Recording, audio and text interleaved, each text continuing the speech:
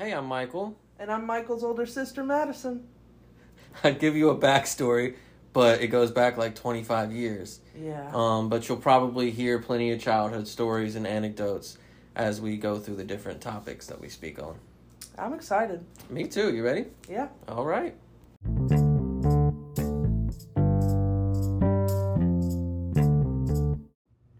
All right, so just a quick disclaimer. We're going to try not to get too, I guess you would say, political on the podcast. I mean, neither one of us really has much of an interest in mainstream politics anyway, but in terms of social issues and things like that, we'd like to consider it a safe space or whatever you want to call it. You know, like we don't hate anyone for being different and we're a little different ourselves, you know? Yeah. But if we say anything that maybe gets close to a line, triggers anyone, anything that might be considered politically incorrect that we might not realize yet, please feel free to let us know, and we'll do our best to do better. Now, so recently, my wife and I, we went to New Orleans. We had to take her mom and her stepdad to the airport, and they had this immersive Van Gogh that they had set up Right. at this old like Irish Rite church, or I can't remember what it was called, but we decided to spend the night there and then go and do that the next morning, and then, you know, kind of go around New Orleans after that, little shops and everything, right? Right. So when we got there that night, and you know about this, there were these record players. You know, it's a little shotgun house, so it's pretty cool. You know, they have these like the fake stained glass windows and stuff, you know, and I think the door was like purple. So, you know, you walk in, and in the front room, there's this baby blue record player and a bunch of records. I never got to that because after you walk through and past the bedroom, in the room where the dining room is, or where the dining table is, was what I was showing you.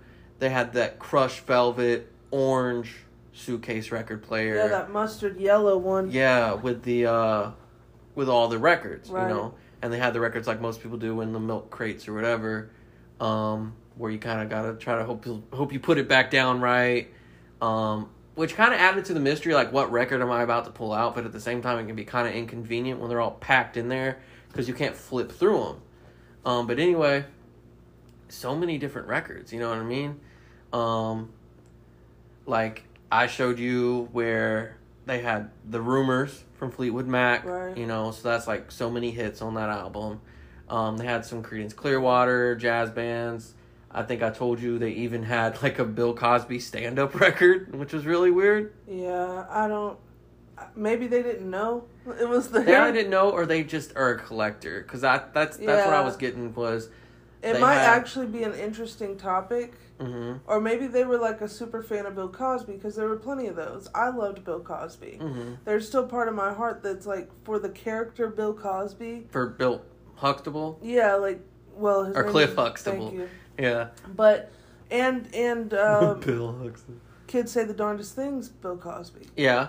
But the things that Bill Cosby did... For the entire time he was doing that is the crazy part. Right. It was like for 40 years. So I wonder if this person may be a fan, mm-hmm. and now that he has been taken out of prison, because he's not in prison anymore. Yeah, there was like overcrowding or some shit. And he was just like, I'm going to sneak this back in here, and somebody's going to hear about the pudding pops. You know what I'm saying? Now, I think they are from...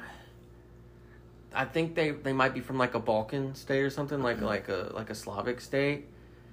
Just based, I can't remember what their name was. They might not know, but at the same time, I think that it was, some of the stuff might just be for like, I don't want to say decoration, but maybe you know, in the ambiance, because they also had books that had like differing opinions on the same event and stuff like that. So, and some of them they had 2 or 3 of the same book. So I think they might have just gone to a record store and filled up a bin and put it down. That might be why they got it from like Goodwills and stuff like that. Yeah, maybe that's why they have 2 record players. You know what I mean? Right. So it might just be for the for the ambiance of the Airbnb. Because if those records really meant that much to them, you're trusting other people with these records. That's kind of crazy. You really, know what though, I mean? the Baby Blue, though, the Baby Blue one, I feel like it's okay. Like, all there was up there was a bunch of Action Bronson records. And it was just one song. It's Baby just Blue. a bunch of Baby Blue on 45s. Yeah. That's all. For the Baby Blue. Yeah. You can only play Baby Blue on the Baby Blue. Exactly. That song, killer song. And by the way, Action Bronson can have my heart. You know, he had a show. Yeah. Those stupidest TV shows. Because I used to pass. Good. It was good, but I used to pass by it on the channel guide years ago, just thinking, because you know they say like Courtney Cox drinks Nutrigenics or whatever like that. So I'm passing by and I'm just halfway reading it. Action Bronson watches Ancient Aliens. I'm not really even thinking about it. Like the first 7 times I passed by it, because they would just have the marathon on, what was it, Vice or Vox or whatever. Well, I mean, think about how great that is. Like, I have enough money. We're gonna sit in this fat ass room. There's going to be a couch, a couple chairs. Going to hit fucking dabs. Yeah, but not only that, on the back table is fucking catering. We're having barbecue today, boys. Like, that kind of thing. And it's like, everybody, y'all get up. And, like, Action will just get up out of nowhere. They won't even hardly talk about the Ancient Alien shit half the time. They get up out of nowhere, go to the back, make a sandwich. Bully body. You hear them, like... Just eating, yeah. Like, breathing and eating. I know. But then the other one is... That's Delicious. I forgot. Yeah, fuck, That's Delicious. That show was fabulous. Mm-hmm. That was a great show, and he really does know something. Mm-hmm. But back to the records, it was a really cool experience. I ended up like barely even sleeping that night. I stayed up all night just looking through their records and being like, seeing what I liked and what I didn't like. You know what I mean? Like the Fleetwood Mac, so many hits on that one. But then there was like Men at Work, you know, and they had Down Under and Who Can It Be Now. But other than that, I didn't really like the album.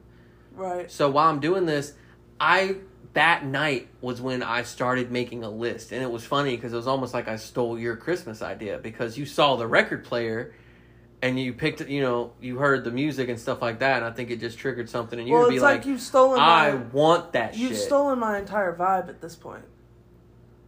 Just with a different color palette, basically. Yeah, I'm basically you, but more red and purple. Well, here's the thing. It's like, when you look at us and our, you know, our aesthetics and what our interests are, like our special interests. Yeah. Which one of us is the record collector? Me. No. Both of us, I think. Because I'm the hyper-fixated in our own right, yeah, person. sure, in our own rights, but you're going after my shit. You're going after Seals and Crofts and Rumors and all these different You know we things. had the same dad, right? We had the same dad. We grew up listening to the same music in the same car on the same vacations. But I had a special interest in it. And you had your dick up Journey's ass. So you were like 80s... back then, like you were all about the 80s. I remember this. I'm your older sister. I liked 80s. I was infatuated from a very young age in the 60s and the 70s. Yeah. And so when you went to this place that is totally my kind of vibe, except you hate the idea of a shotgun house. I've learned. And yes, that seems ridiculous. Somebody has to go through my bedroom to get something to eat. Yeah. That means you can, Michael. You would hate it too. Guess why? Because you literally have to keep the entire house clean at all times. I know, isn't that crazy? That's awful. But when you're sweeping, just sweep it all up front where the dustpan's waiting. You can just one path. No, because you literally have, unless the door is as wide as the room is. Yeah. You literally have to go through rooms. So you have to go around furniture the whole time to like sweep it out the front door. So this one went living room, bedroom. Also, where are you hiding? Dining room, kitchen. If somebody breaks into your house... And then the bathroom's behind the kitchen. I'm running to the bathroom in that place because there's this big-ass fucking step down that I almost broke my fucking ankle on. So I am going to hop across and to the left over the corner, right? Because they don't know. And then they will fall. And break their leg. And then I come out with a plunger. Okay. Put it over their face. Sure. And put it over their face. I was thinking beat them with it, right? But then I'm like, man, that might not work. So You're I just put it gonna over like their make face them and just highly uncomfortable. I'm going to take their breath away. I'll just like plunge it on their face until it sticks and just hold it there and fucking suffocate them. Yeah. But anyway, so Madison was texting me because I was texting a group chat. It was her and our parents. And she just kept saying, steal that for me. I want that. I want you to steal that record player and those records and bring them home. Like, for me. Yeah, and then she said, well, now I know what I want for Christmas. And I was like, well, shit. I want the same thing. So now I can't have anything. I can't have anything for myself. She can't have anything for herself, apparently. Yeah. So, but I don't want crushed velvet mustard yellow. So you can get that for you. Or I'll, you know what I mean. Yeah. I'm getting it for her. She knows that I'm getting her a record player for Christmas. She just doesn't know what it's gonna look like yet. So I had this list. I started making it that night. And I think it started with, I found this Sting record, and it was like his second solo album, and there wasn't a single hit on it. Like, none of the shit on the album is anything you've ever heard on the radio or anything. And it was also the only record I put on so far that didn't have any wobbliness to it. Because a lot of these records, if they've either been warped or they're old, they haven't been taken care of very well. They probably went through Hurricane Katrina. Yeah, or whatever it is. I don't know how a record could last in New Orleans as is. Well, it is a hot, humid mess over there. Now, as I far think as she's probably a new person living in New Orleans. Found this place, bought one half of it, and rents the other half out. But, like, I think that you're probably right. If someone did live in New Orleans, it would be tough to take care of your records. But some of these records, they would have like the random pitch changes and stuff. Like you were fucking around with a switch on a keyboard. So all of a sudden Stevie Nicks is a fucking baritone for half a second. But the Sting record didn't have any of that. It was the one record I had put on so far that had this like perfect, crisp sound. And plus it's Sting's voice and the ambiance of his music and stuff like that. So I'm sitting there, I've never heard any of these songs before, and I think that was the album, and it had to do with the fact that it was the first clean listen. What year? I think it was probably like 87. Oh, 80s? Oh, the 80s? Yeah. Oh, the 80s? Get off my shit. Okay, who listens to 50s music? Not you, me. Me? I'm the one out here listening to fucking Buddy Holly and shit like that. What? What kind I'm listening to fucking Billie Holiday. I'm like way beyond your time. I'm in the 40s too, okay? But I have this, so I think that's when I started my list, right? And it's just really fun. But speaking of the Bill Cosby thing, that's become an issue is, for example, right? We all know Eric Clapton is kind of being a dick recently. Not we all know. I don't know anything. Oh, well, he's being a dick recently? Him and Van Morrison are just being dicks. About their music, or? It's not a musical thing. It's like a political thing? Yeah. All right. So I don't want to get too far into it, I mean, it's also a health thing, but anyway. Right. Just being kind of ridiculous. And so that made me not like him. Plus it was like, well, I mean, all the best fucking Eric Clapton songs are probably by Bob Marley anyway. Because it's kind of like, Jimi Hendrix and Bob Dylan kind of traded their shit back and forth. Those two did the same thing.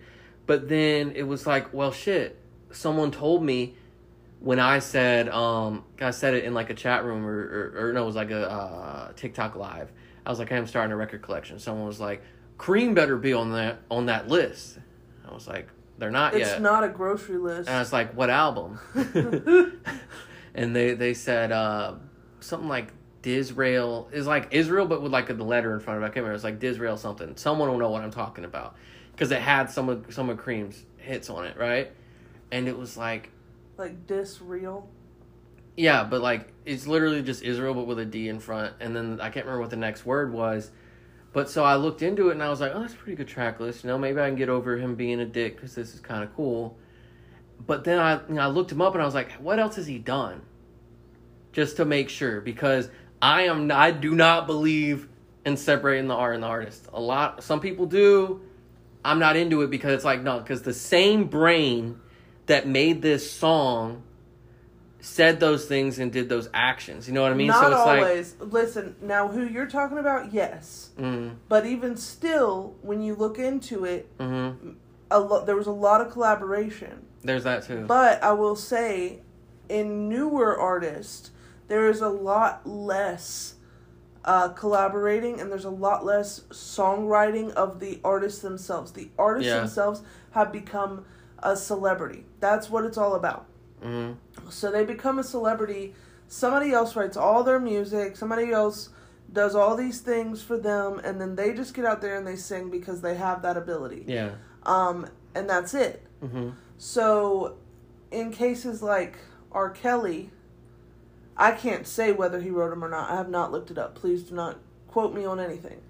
But if he did... He wrote a lot of that shit. Okay. Yeah. Well, he wrote a lot of that shit, or we think he did because of what it said. Mm-hmm.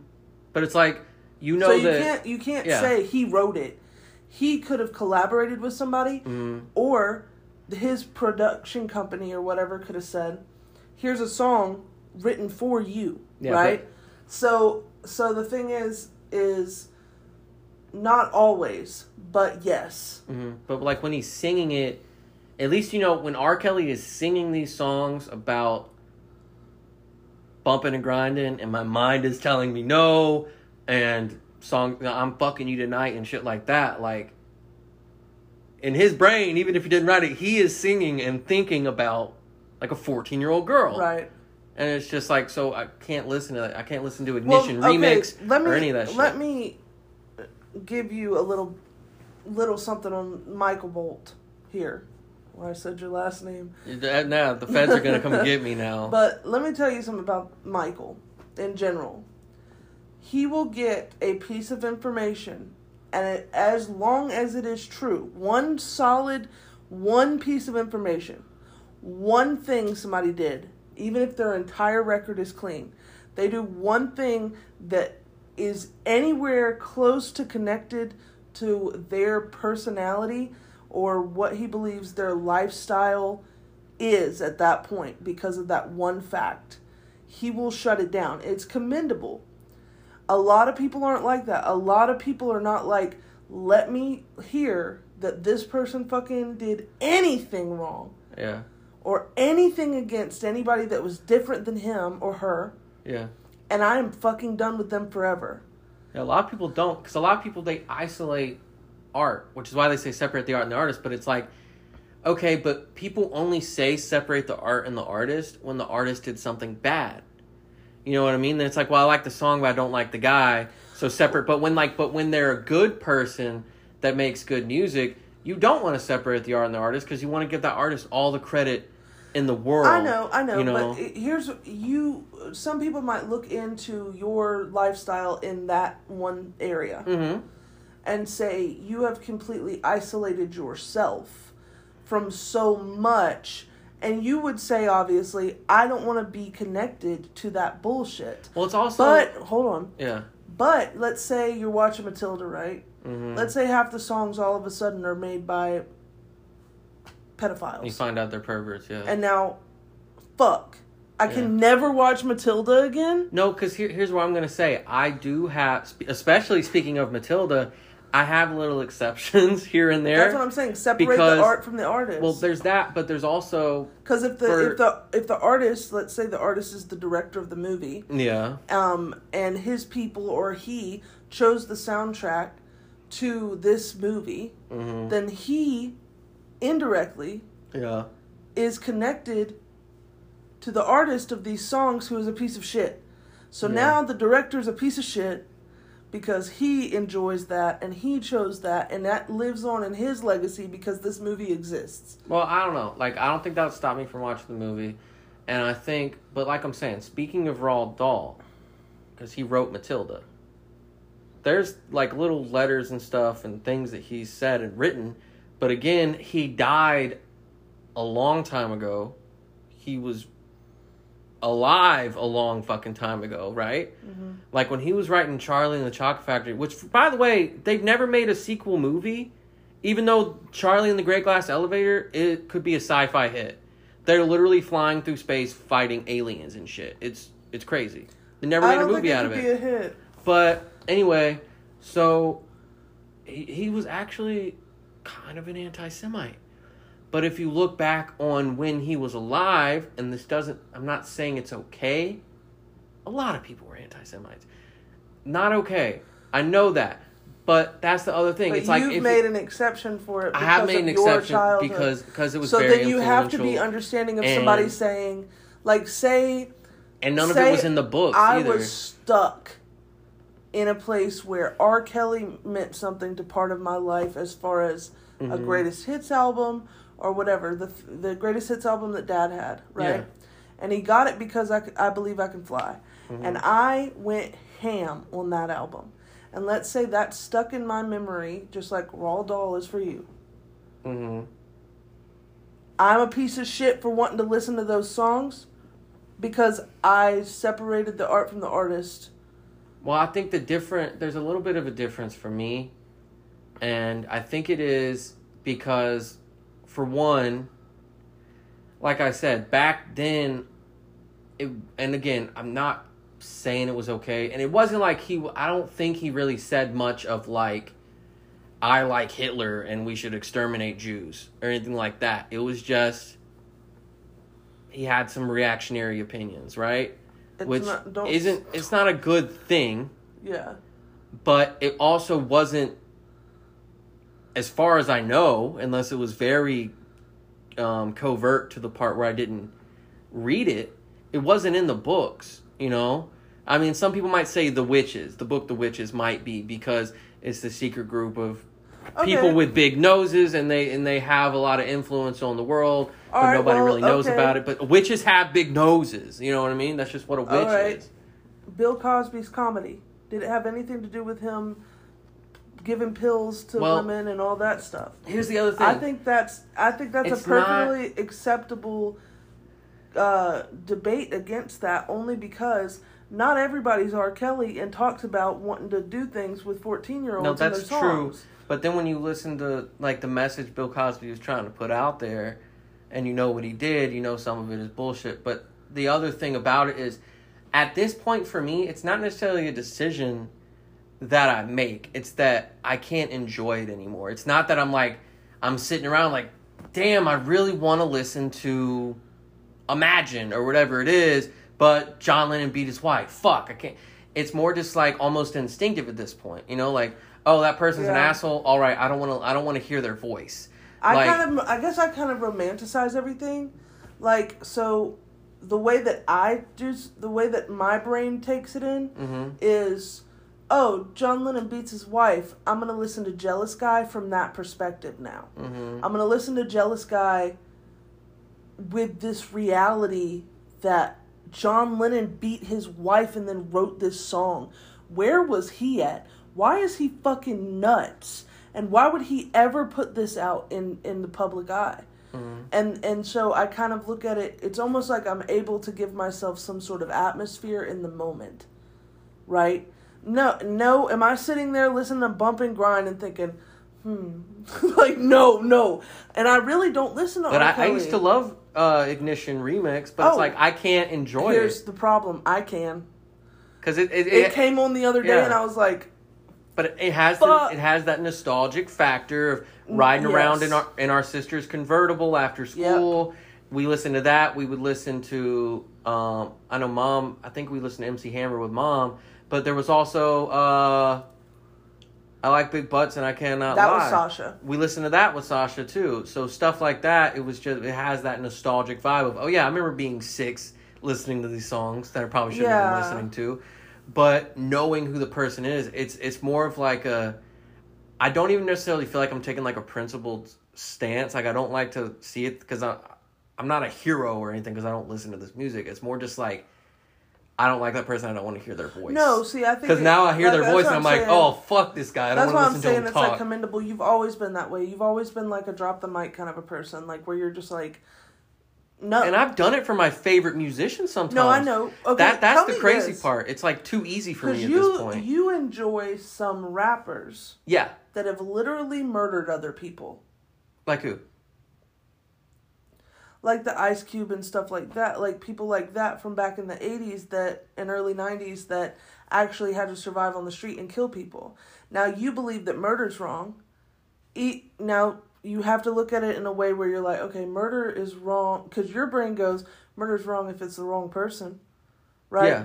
And you believe if somebody needs to be killed, they need to be killed. If I see some dude beating his wife on the street and we end up, I confront him and the ensuing violence ends in his death, I wouldn't say that I did the wrong thing. Right. But what if it was just about drugs?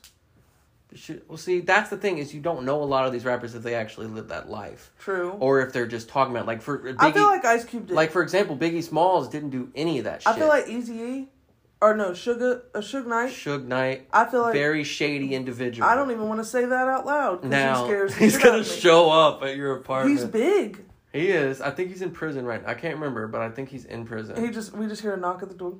That's literally just him in a jumpsuit. Not doing that. But, like, Biggie, he actually, like, you listen to these songs and it's like, Super Nintendo, Sega Genesis, and talking about when I was a kid, I couldn't picture this. That's not verbatim. Don't kill me here, guys. But and talking about, like, he used to not get shit for Christmas and all this sort of stuff. But then when you actually find out about his childhood, he went to private school. He grew up in a whole other neighborhood away from all the drugs and crime and insecurity and stuff like that. Like I don't want to say privileged, but he grew up differently than what he rapped about. He was just telling stories like he was an own person. Drake. Yeah, and Drake barely writes any of his music. So it's like you have no idea if they actually did those things or if they're just rapping about that kind of struggle. You know? Yeah, well, because of everything that they've heard. Yeah, everything they've heard. They're telling other people's stories. They push it onto some part of their life that was a struggle for them. Mm-hmm. And then if you say anything about it, they will be very defensive about that. Yeah. And people in general are like that with everything. But, yeah, I go what you're saying. Let's get back to the records, though. So, yeah, the record players. But that came from me bringing up Eric Clapton because you look back on his track record and he actually admitted to raping a woman. Oh. And that probably should have been the climax of what I was telling you because the other thing was he was out on stage one night and just went on this huge rant using a bunch of racial slurs and because he's English and he was talking about how he doesn't want this type of person and this type of person in his country and we need to get him out. Wow. Like super bad dude. Yeah. So then I was like, and this is funny because I didn't know he was also the singer of this other band. So I started looking at, Derek and the Dominoes, that's a familiar name. And Layla, stuff like that. And I was like, one of my friends had a Layla tattoo, and I thought he said something about Eric Clapton. But this is Derek, right? So then I look into Derek and the Dominoes, and it's fucking Eric Clapton. Yeah. So it's like, I don't want to listen to a rapist, but... Again, I am a little bit of a hypocrite because I still like Roald Dahl. I'm going to read his books to my kids and stuff like that. And Edgar Allan Poe was a little bit of a pervo. He didn't hurt anybody, but it was like... And again, when was he alive? Early 1900s, something like that? So again, this was back when a lot of these discussions weren't being had about age of consent and stuff like that. He had a crush on his 14-year-old niece. I can't remember if he ever got with her or not. But Telltale Heart is a banger. Like, that's the fucks part. So in some ways, I am a little hypocritical. Right. But that's the thing about Edgar Allan Poe is he was a dark and twisted individual. So there's also some stuff about that with the guy that wrote Alice in Wonderland. Yeah. So it's like, if you go far back enough, then it's like, well, shit, I can't read anything. I can't listen to anyone. You know what I mean? And that's what I mean. Like, That's what I mean, like, as far as, like, because you do that with any kind of celebrity. Mm-hmm. I mean, they're in the limelight, right? Like, yes, in your own life, if you met somebody and they turned out to be a piece of shit, obviously you cut them off. But, like, for the most part, this has to do with celebrity status people because they're in the limelight and they do happen to be humans just like everybody else. And for whatever reason, every now and then they forget that they have 1,000 people or millions of people looking at them, and they just say whatever is at the top of their brain at that moment. And lose all kinds of fans and lose all kinds of support and respect because they wanted to put their opinion out there. Now, as a human, you're allowed to have an opinion, but you are going to ruin your career in a heartbeat saying something stupid. Yeah. And unfortunately, that's the way it is. But unfortunately, there are people out there that have really crazy opinions about things or have done things that are not so great. But anyway. But even aside from that, it's still a long list. Like, it's not. I'm not going to be missing out. Let's say that. Like, I don't need the Red Hot Chili Peppers records. You know what I mean? I don't need the Eric Clapton. It's hard though, man. It is, because I was even reading through Anthony Kiedis' Wikipedia trying, like, if I can find anything that's redeemable at all. Oh, wait, you wrote a book and he talked about hooking up with that 14-year-old girl after finding out she was 14 and said that the song Catholic Schoolgirls Rule was about her and he's shown no remorse. And even in, like, 2013, he was dating a 19-year-old when he was in his fucking 40s or 50s. So it's just like, he's still like that. Like, he never changed. Let me get off. But even without that, it's just Here's when I get, like, frustrated. Everybody is talking so much shit about Leonardo DiCaprio right now because his cap off is 25 years old. Yeah. Okay. It's kind of funny. What's going to be okay for everyone? I'm not saying that as a 40-something-year-old man or however old he is now, that it's cool to date a 25-year-old. Yeah. Maybe to all his other friends that are his age, and it's rock star to have this young, hot girlfriend or whatever that's 25, 15 plus years. You're, what's the word? Senior. Yeah, you're, but below. Yeah. But we can't just keep sitting here and shitting on. Like, you have no evidence that he ever dated somebody that was a minor. No. But we're still going to be up his ass and say, but his cap off's 25, so there's something wrong with him. He's a groomer. I'm not actually in that camp. I mean, you no, can I know look you're at not. it. I was just, like, that got on my nerves the other day when it first started up.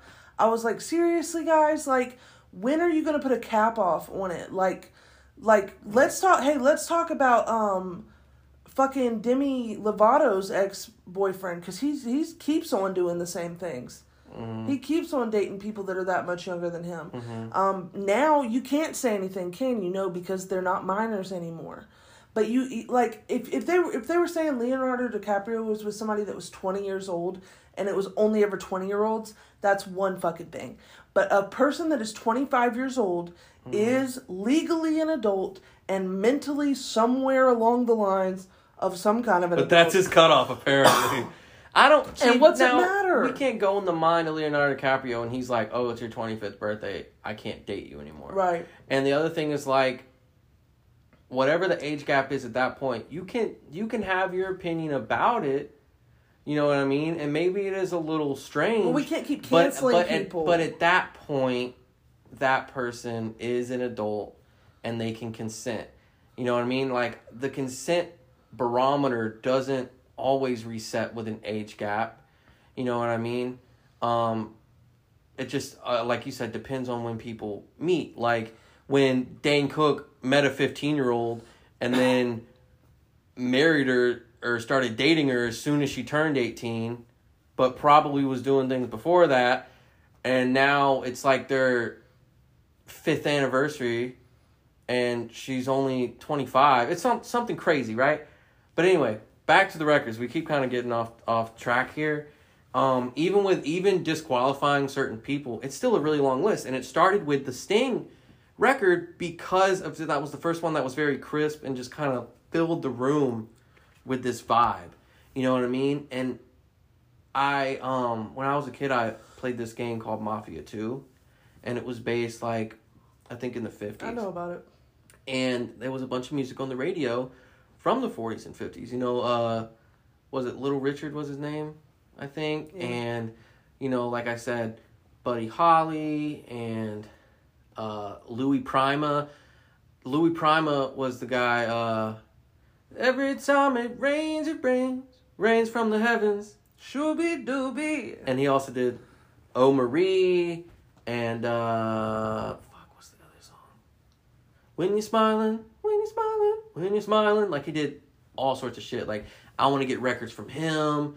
And so it's very eclectic, you know what I mean? And then I had to talk with you because I was having this debate with myself as to whether it's okay or not to have newer albums on vinyl. Because it feels almost not real. Because it's like, really, Olivia Rodrigo gets vinyl? Olivia Rodrigo's on a fucking LP. I think it has to be tasteful, right? That's so tasteful. I think me and Michael might have the same amount of records. He might have more than me right now. I got like 7. Okay, so we have roughly the same amount of records at the moment. I've had mine a little bit longer than he has had his, but we have the same amount of records. So you see where we differ. I kind of sit on things, and he launches himself into something if he likes it, right? If you haven't picked up on me by all the tangents I go on, I do have ADHD. Yes. One of the other symptoms of that is the hyperfixation. So as soon as it was like, I like listening to records, it was like, let me dive dick first into this and find out whose albums are on vinyl and if I can get them and how I'm going to categorize them and all that sort of stuff. So I have Carole King, Billy Joel, Seals and Croft. I want to get some James Taylor's. Mm-hmm. And then, of course, Jason Mraz came out with his Mr. A to Z, I believe. Or maybe it was Waiting on My Rocket. Coming out with an album, a record from that album. Mm-hmm. Gonna have it. Like, will not. I think it has to be tasteful. That's the biggest thing. No. I think Olivia Rodrigo on vinyl is for a very specific person. I think it seems more like a decorative piece than anything else. I don't think it's worth a shit. Just like I've never liked the trend of bands, local bands or whatever else, making cassettes because it's cool. Bitch, ain't nobody got a cassette player. But anyway, all these people that are listening to Olivia Rodrigo, if they have a record player, they got it because it was trendy to have one. Not because they are actually interested in any of that. Mm. So what I think is, I would actually probably have Baby Blue by Action Bronson on a record. Because that's fucking cool as shit, first of all. And secondly, I really personally enjoy that song. And some of the words in it and all these sort of things. And the way it was written. All this stuff. So I think it has fully to do with how, you know, you feel about an artist. So it's all up to whoever. So I can't really shit on somebody that might want the Olivia Rodrigo album, but I'm going to shit on myself. You're going to shit on yourself. I'm going to shit on myself, I guess, over here in my corner where they can't hear me and say, I think it's kind of stupid to get an Olivia Rodrigo album. Where they can't hear you shitting on yourself. Where they can't hear me shitting on myself. Yeah. And so, yeah, I think that records can be so pleasing to the eye as far as maybe having like a nice tall wood shelf or some sort of shelf. I mean, it doesn't even have, I'm a wood girl, but you could have like a bright blue shelf. You could have a red shelf. It doesn't matter. But imagine flipping through someone's record collection and it goes, all right, here's some Led Zeppelin, and then, oh, there's Lizzo. That's what it is. When you walk into a record store, that's what it is. You walk into a record store, it's in ABC order or it's in clearance. So you go through it, and I saw Seals and Crofts, and then I saw Tupac.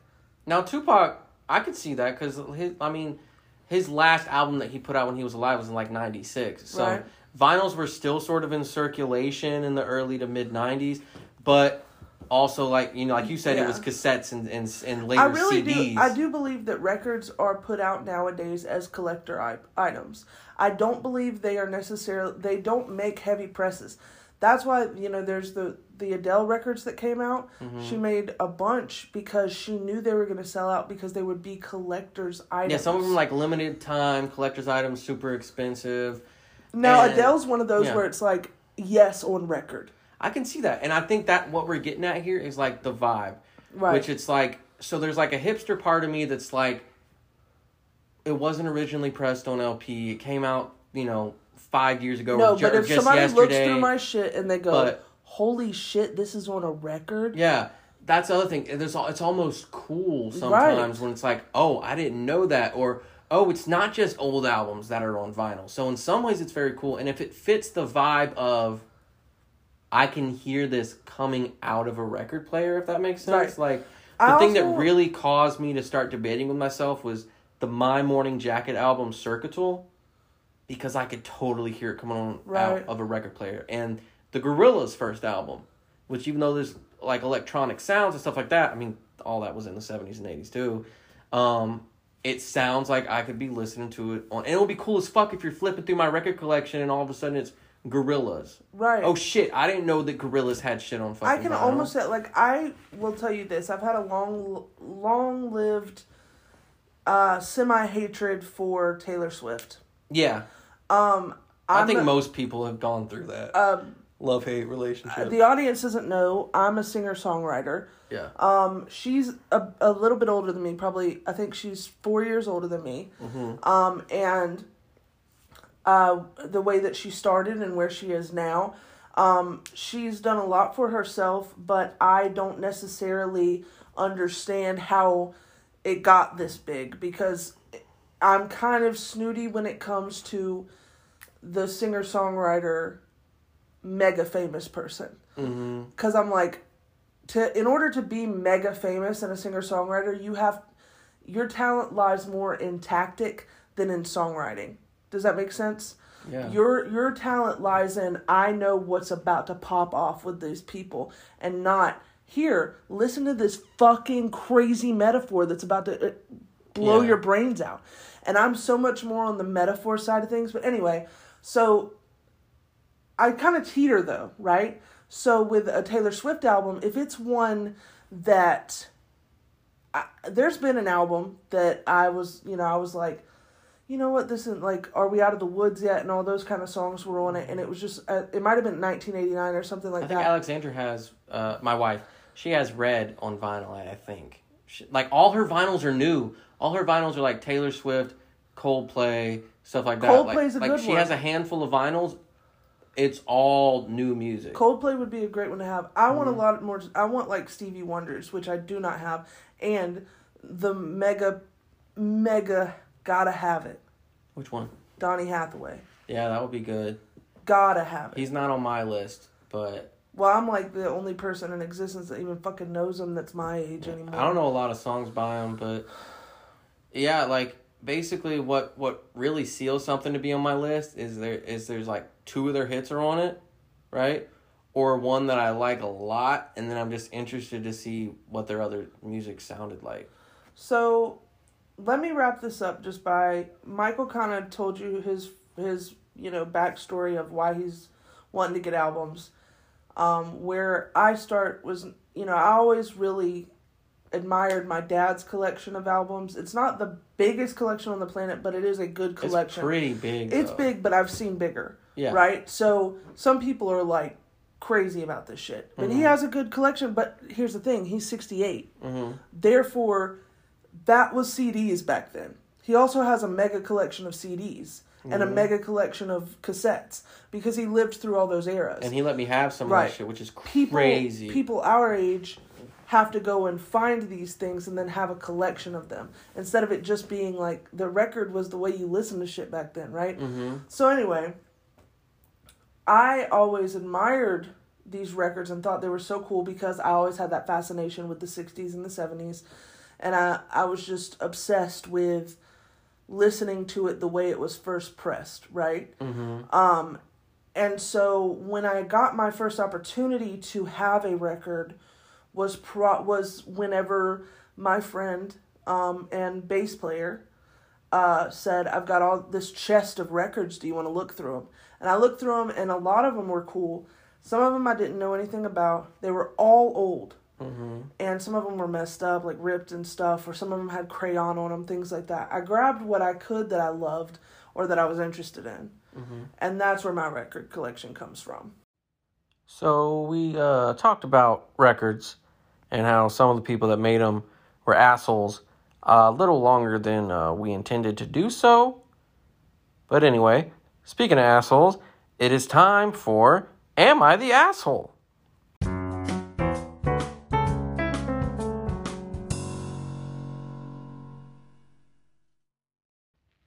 Am I the asshole? Am I the asshole? Yeah, we were picking out intro music, and that's how that horn sounded. We both thought it at the same time, so we're like, I guess that's the Am I the Asshole theme song. You know, it would be great if they had the sledgehammer, like, boo-doo-doo-doo, boo-doo, boo-doo. Am I the asshole? Am I the asshole?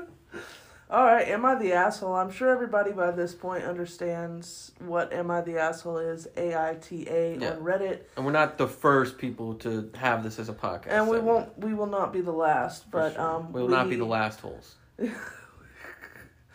Am I the asshole for doing Am I the Assholes on a podcast? Even though everyone else does it. So, the way we're going to do this is Madison has found an Am I the Asshole? I don't know what you call it, a thread, a question, whatever. Right. She's going to read it. We're going to discuss. After that, I'm going to find one. I'm going to read it, and we're going to discuss. Now, just a disclaimer on this. I am an asshole. Cannot read. Am I the asshole for not being able to read? Or is my English teacher from the first grade? Like, it's probably that one. So anyway, I really stumble over my words, but just bear with me. All right, Michael, are you ready? I'm ready. I know you found a saucy title. That's how you pick yours. I do. It's the best way to go. Am I the asshole for making my 7-year-old go to Alcoholics Anonymous? What is your initial opinion? Okay, my initial opinion was, what the fuck are you talking about, right? But also, like, immediately after that was, I had a similar childhood and a similar dad that might do something like that, so I get it. So if you were an addict or you had problems like that, you might want to have your kid learn the easy way as opposed to learning it by experience. Just from our own lives, our father is a recovering alcoholic of nearly 30 years at this point. I never knew my father as a person that drank alcohol, so it's longer than 25 years. Yeah, our whole lives, he's never touched alcohol. Oh, you never knew him to drink alcohol either? No, he stopped drinking, I believe, a year or so before I was born. And Madison turns, can I tell him? 29 this year. Yeah, Madison turns 29 this year, so it's been a very long time. Yeah, I didn't know him that way. Mom knew him that way for only a very short amount of time, and there's that. But we were raised, I'm sure, like a lot of people that might have any kind of anonymous parents or anything, with, you know, the 12 steps and all those kind of things. Anonymous parents. Right, being sorry guys. Not orphans or anything like that. Sorry. Alcoholic parents, yeah. So, you know, or any kind of Narcotics Anonymous, anything like that. If they have ever been, you know, on that wagon, eventually you hear something in them teaching you a lesson or whatever. They're gonna give you something from the lessons they're learning at their anonymous classes, because that's how they get along, especially in the very beginning. So that's kind of what I get from this. But let's find out why this particular 7-year-old is being forced to go to an Let's find out why meeting. I'm almost 29 and don't know how to read. And why are they allowed there anyway? Right. All right. So, again, am I the asshole for making my 7-year-old go to Alcoholics Anonymous? I, 31-year-old female, have an amazing son who's almost 8, who is incredibly sweet, well-mannered, and inquisitive, although I guess most parents think of their kids that way. I quit drinking about 2 months ago and have been adamant about doing the AA program correctly. 90 meetings in 90 days. sponsor, daily readings, therapy, etc. I really want to be a good mom. That's the right way? Yeah, that's how you're supposed to do it. 90 and 90. Yeah. Jesus. That's what your whole life's got to be about at first. That's fucking hardcore, bro. Addicts are hardcore. We got mental problems, dude. Anyway, I quit drinking about 2 months ago and have been adamant about doing the AA program correctly. 90 meetings in 90 days, sponsored, daily readings, therapy, etc. I really want to be a good mom and make up for my bad decisions when I was drinking. I never harmed him or put him in danger, but I just wasn't present and am remorseful about my drinking past. Okay. The problem is that I'm a single mom who works full-time and I live in a small town. Because it's small, there aren't a lot of options in terms of AA meetings. So the only one I can really attend is the 5:30 based on my schedule and my son's. His father has him part-time. So on those days, I can attend meetings by myself, but on my days, I have to bring my son. I don't have anyone to leave him with, and babysitting wouldn't work because nobody wants to babysit for more than 1 hour. Or for just 1 hour, I'm sorry. Well, it doesn't pay enough, I guess. Right. It doesn't financially make sense for them. Yeah, okay. So I take my son to meetings. Naturally, he isn't too thrilled when I have to. Before you suggest that I could do Zoom meetings, I really don't get anything out of them. Zoom AA? Do they do that? That just seems like a ridiculous thing to even give. I mean, maybe during the pandemic was a great thing, but I think you're giving somebody too much leeway in the very beginning if they are not held responsible to show up in person. Yeah. They could. I mean, addicts are good at making excuses. I could have some liquor off screen. I could have it in the coffee cup that I'm drinking while we're doing this. And the whole thing is, an addict alone is the worst company. So now they're just alone in their house on a Zoom call. They could just go, oh, the Wi-Fi's down. Yeah. Glug, glug, glug. You know, that kind of thing. Yes.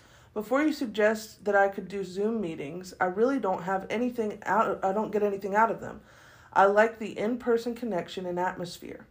My ex, who has never taken my alcoholism seriously and has never actually attended an AA meeting, says I'm TA for exposing our child. I'm the asshole for doing that. Oh, I'm the asshole for exposing our child to that kind of atmosphere and those kinds of people. Wait, pause.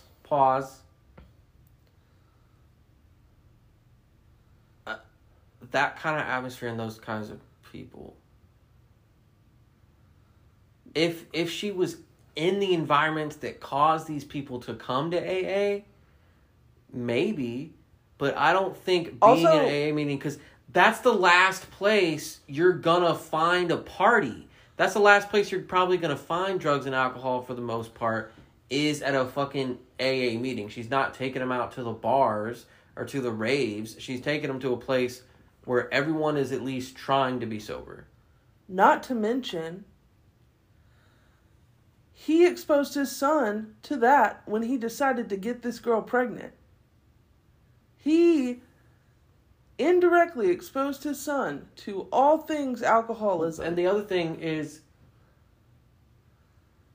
he doesn't take the alcoholism seriously, right? Right, that's Which not means right. that he might not think it's a problem, or he doesn't think it's a real disease, or whatever you want to say, but it could also mean that he doesn't think that she needs it, and that she's just fine with that kid as is, right? Like, she's just a fine mom. I don't know if that's his opinion on her mothering. I also don't know how long they haven't been together. If you're gonna say that I don't take it seriously, right? They may have broken up for this, because AA people are supposed to be alone. There's that, but like, if you don't take it seriously,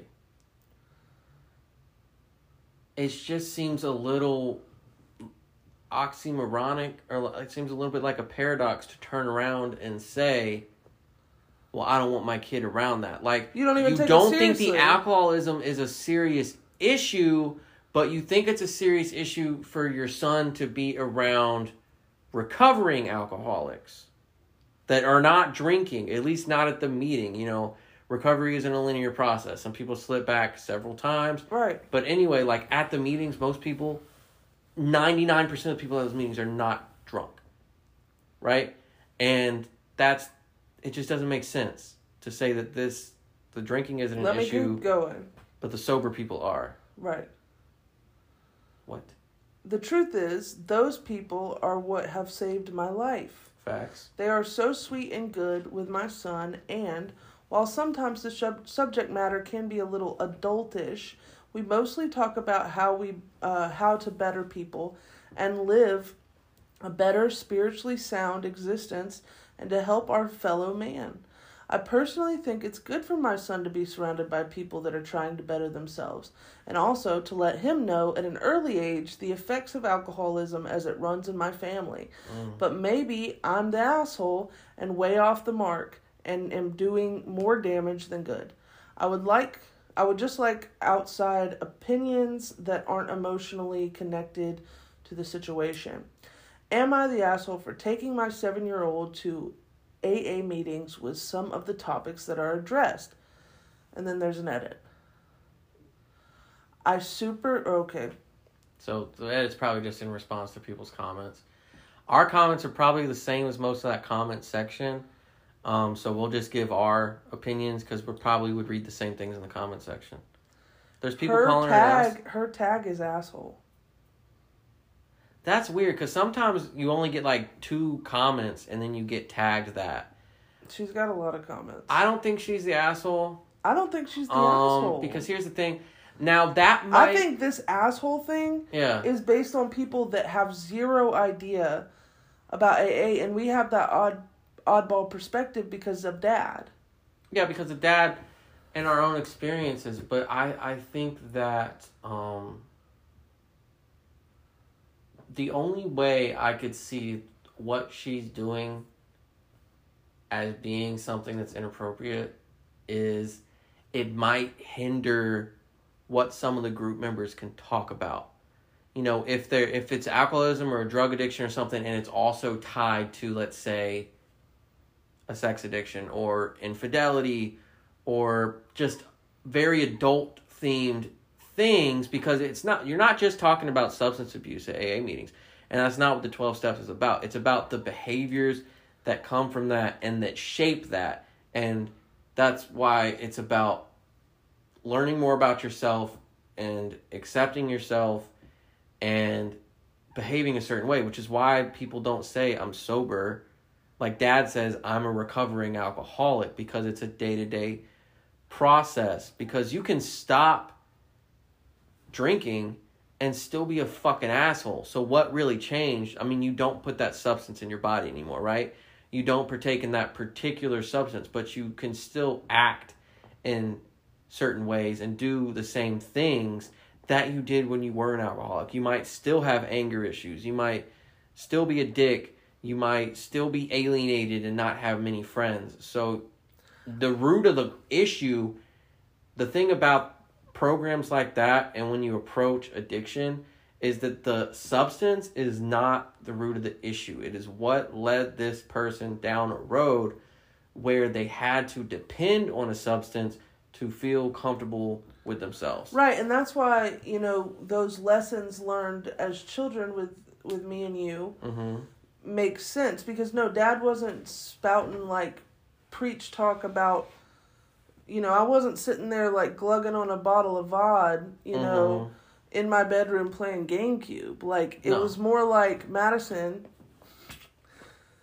I see this certain in the middle of the night, yeah, you get up every night and you sneak something into your room to eat. And what I see in that is that could turn into something very dangerous. It's obviously a habit at this point. It could already be some form of addiction or some form of coping mechanism. And I want to let you know that this is what that could lead to. And it could be diabetes. It could be alcoholism. It could be 1,000 other things. But this is what is kind of how he showed it off. Now, the way that she says it, I didn't get the vibe. She's like, on occasion, we talk about adult-ish things. So I would say that's more of somebody maybe fell off the wagon and they're here and they cuss a little bit and they say, I went out and I drank and blah, blah, blah. I don't think that she's gonna sit there and let her kids sit in a room where people are like, and I was fucking all these bitches. And also it's all about God and all these, like, you have to believe that there's a higher power. That's what it's all about, because you can't possibly believe that you are the person that is in control of yourself. Because if an addict believes that they are the person in control of themselves, they are gonna fucking go downhill quick. Not by any choice of their own, but because they think that they have all the power in the world to stop what they're doing. And it might just be a trick of the mind or whatever, but you cannot possibly believe that in this arena. And it also leads... And the higher power thing is really open-ended. It doesn't have to be any particular No, it doesn't have to be God. But the other thing is that... What you were just saying. Repeat yourself real quick. The whole thing about it doesn't have to be... Oh, the power thing. The I'm in the power. It's not only that. It's not only I can do this all by myself. When you go down that road of saying that you have full power over the situation, then when your setbacks and stuff only come with more guilt and self-hatred because you had all the power. You spiral. Did all this to yourself. So I deserve this. It's all spiraling. Yeah, and that only brings you back around to using even more. Right. Because you don't want to help yourself. You have to get to a point where you're ready to accept help and that you want help and you want to help yourself. I think honestly that the upvotes for the asshole verdict have all to do with people not understanding what really gets said in AA meetings, where people that weren't grown up around it, what they get to see of it is like in TV shows and movies, where people are talking about some pretty wild, fucked up shit because it's cinema and we're supposed to be interesting, and right? What else can she do? She's a single mom. She's a single mom. She can't find anybody to babysit. Sorry, Dad. Do you want to come take him for an hour? And like I've said, when I wasn't 7, I was probably 11 or 12. I think I went to an AA meeting or two with Dad, and he read from one of his 12-step books to me and would drive me to school and like tell me stories of when he used to drink and the consequences of that, and you know how it feels to hit rock bottom, like all those sort of things. So as I was growing up, I can kind of check myself and my behavior. Right, exactly. Am I going down this path? I was going to say that because I actually did go down that exact path. When I was really young, before I ever touched alcohol or ever even thought about it, probably like 10 or 11, I asked Dad what made him an alcoholic. Was he mean? Did he never stop drinking? I didn't understand the concept at the time. I understood what makes you an alcoholic is that you have an addiction to alcohol. But past that, I didn't know what made Dad an alcoholic. So he explained that it wasn't that he drank all the time or that he was inherently mean when he drank, but that when he drank, he didn't know how to stop. He would be the last person in the bar, in leaving the bar by himself. All his friends have already gone home. He's leaving with the bartender, locking up, that kind of thing. And that's the thing is, a lot of his friends showed up there to hang out with their friends, and it included drinking, whereas he probably realized, wait, I'm only here to drink, because all my friends are gone. Well, I'm here, and I'm having a great time socially. Yeah. But then one day, I started drinking. And not long after, I realized I don't know how to stop drinking. Your dad. A very social situation where it's like I want to be at the bar. I don't want to be alone. Like I don't want to drink with my dinner. I don't want to just have a glass of wine here in my house by myself. Like I definitely want to be somewhere if I'm drinking. But I have been multiple times, not just a handful, almost all the time, have been the last person at the bar, and it got to the point where I was leaving the bar at 7 a.m. and driving straight to work in the same uniform, drunk off my ass, and I was doing that for more than a year. And like Dad likes to say a lot, he likes to say God took it from him. Work took it from me because I just didn't have any time anymore and I didn't have the money anymore, right? But that is God, right? Or some higher power said, we're going to step away from this. But when I was doing it, I could remember hearing Dad going back to that moment and going, this is what Dad said was his problem. And that eventually caused me to, for the most part, I'm not like on a wagon and never drinking. But for the most part, I do not drink. I don't do anything. I smoke cigarettes. So I'm an addict to that. And I'm an addict to some extent to food. Embarrassingly enough, but I guess you can't really be embarrassed by addiction. You just kind of have to fucking figure it out. But, you know, that's why I say I don't think she's the asshole, because I think that if she's got it in her blood, just like she said, it's in the family. That means if it's in the family, he most likely will have some form of addiction in his teenage years, in his 20s, even, you know, he could be totally clean until he's 40 and then some fucking tragedy happens in his life and now he's reliant on something that is not beneficial to his life. Mm-hmm. And he has that to look back on, these people. So I just really don't see it as an asshole thing. I think first of all, she literally just has to have him there because she doesn't have a babysitter. You want her to leave him at home alone? No. You know? Now, I can't imagine. Now, at the same time, what 7-year-old wants to go to 90 AA meetings in a row? Like, the kid's probably like, God damn, this shit again? Every day. Well, every also, day for a month and a half. I just got off of school, and instead of going home, my mom picks me up and takes me to a fucking Alcoholics Anonymous meeting. God. You know what? Things like that, though, I really kind of dug. But I also dug it because, like, most of those moments I had a sibling. So I didn't have to, like, be nervous and stuff. Like, I was still nervous. You were a lot more, like outgoing than I was. So you would roam the hallways and search for things and whatnot. And I would just kind of, like, I might sit there, but it was also some sort of, there was an atmosphere to it, to being somewhere new or whatever. Mm-hmm. Now, yes, that's an everyday thing, but I think it would have still been the same. Because we weren't going home, and we knew home like the back of our fucking hand. So going somewhere different and meeting new people, you know, that are going to have a good opinion of us because we're good little kids just sitting in the corner type of shit. And so we were having a good time. Here's the thing. When we were young, if mom or dad had to bring us to AA, like in this situation, guess who the fuck has headphones ready for us if anything is an issue? Mm-hmm. Here, you're going to sit over here in this corner, not in the circle with us, and you're going to play your DS, or you're going to play on my phone with the headphones in. That might have been some people's issue in the comments. Like, I don't know, because here's the other thing about the stamps is I have submitted an Am I the Asshole post before. It only had like 5 comments on it and got a stamp. There's also Am I the Asshole post, and the post, it was not the asshole, by the way, just bragging. But there's also posts that have like 1,000 comments and they're not stamped. So I don't know, sometimes it changes, sometimes it's random, sometimes it's, I think maybe, I don't know how it works. I think maybe a mod comes through and the mod will make the decision, but it doesn't mean that everyone's in agreement, or maybe it might not even mean that it's the majority opinion.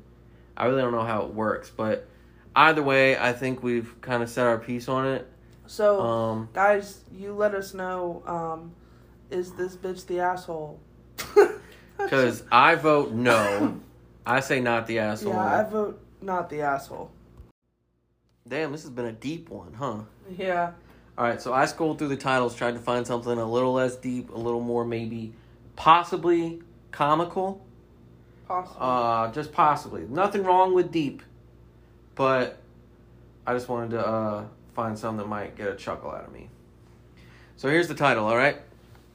Am I the asshole for getting my aunt and uncle kicked out of their house for not letting my husband and I sleep together?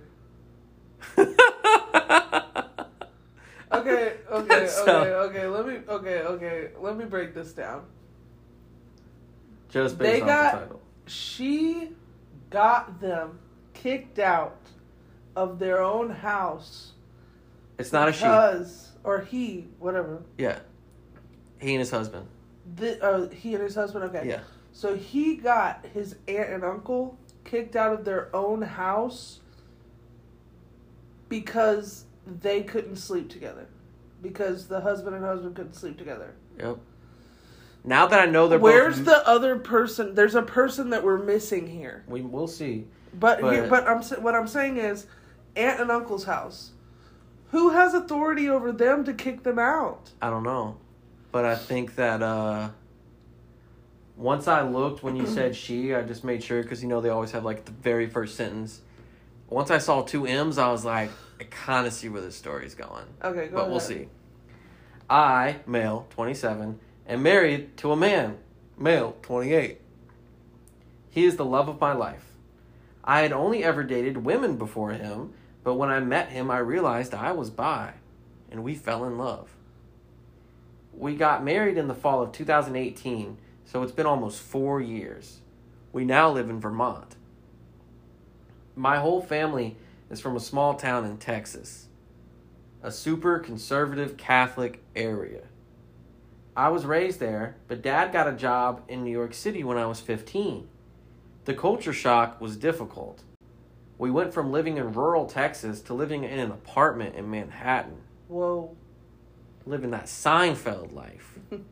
My parents didn't sell our house in Texas. They allowed our aunt and uncle, who just had their 3rd child, to move in while charging them a small rent. I see. Okay, so in college, when I came out as bi, my brother and dad were very supportive. My mom needed some time to accept.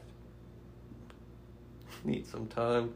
That's always funny. I need some time to accept this truth. To accept the reality of this situation. That's like walking outside and being like, I need some time. I need some time to understand that the sky is blue. I gotta sleep on this. Yeah. The rest of my family reacted poorly at first, but came around. During visits, we stayed with my aunt and uncle at my old house. Remember, in the small Catholic Texas town. But because we weren't married, we weren't allowed to share a bed. We didn't argue. We both would rather make peace. Right. So is this Am I the Asshole? And they just thought of something that happened 4 years ago and came up with it? Or they're still upset about it. They're still upset about it. They thought, you know what? I'm going to do this. Like, every year at Thanksgiving, they bring it up again. And they're like, oh, there's a Reddit thread for this? Mm-hmm. I am giving it to the public to make a decision. But I have another idea about the direction this is going, actually. So we'll see. We'll see if I'm right. Visiting since, instead of staying with my aunt and uncle, we would rent a motel room. During COVID, we did not visit them. But this summer, my parents and brother decided to go visit my hometown again for 2 weeks and invited my husband and me.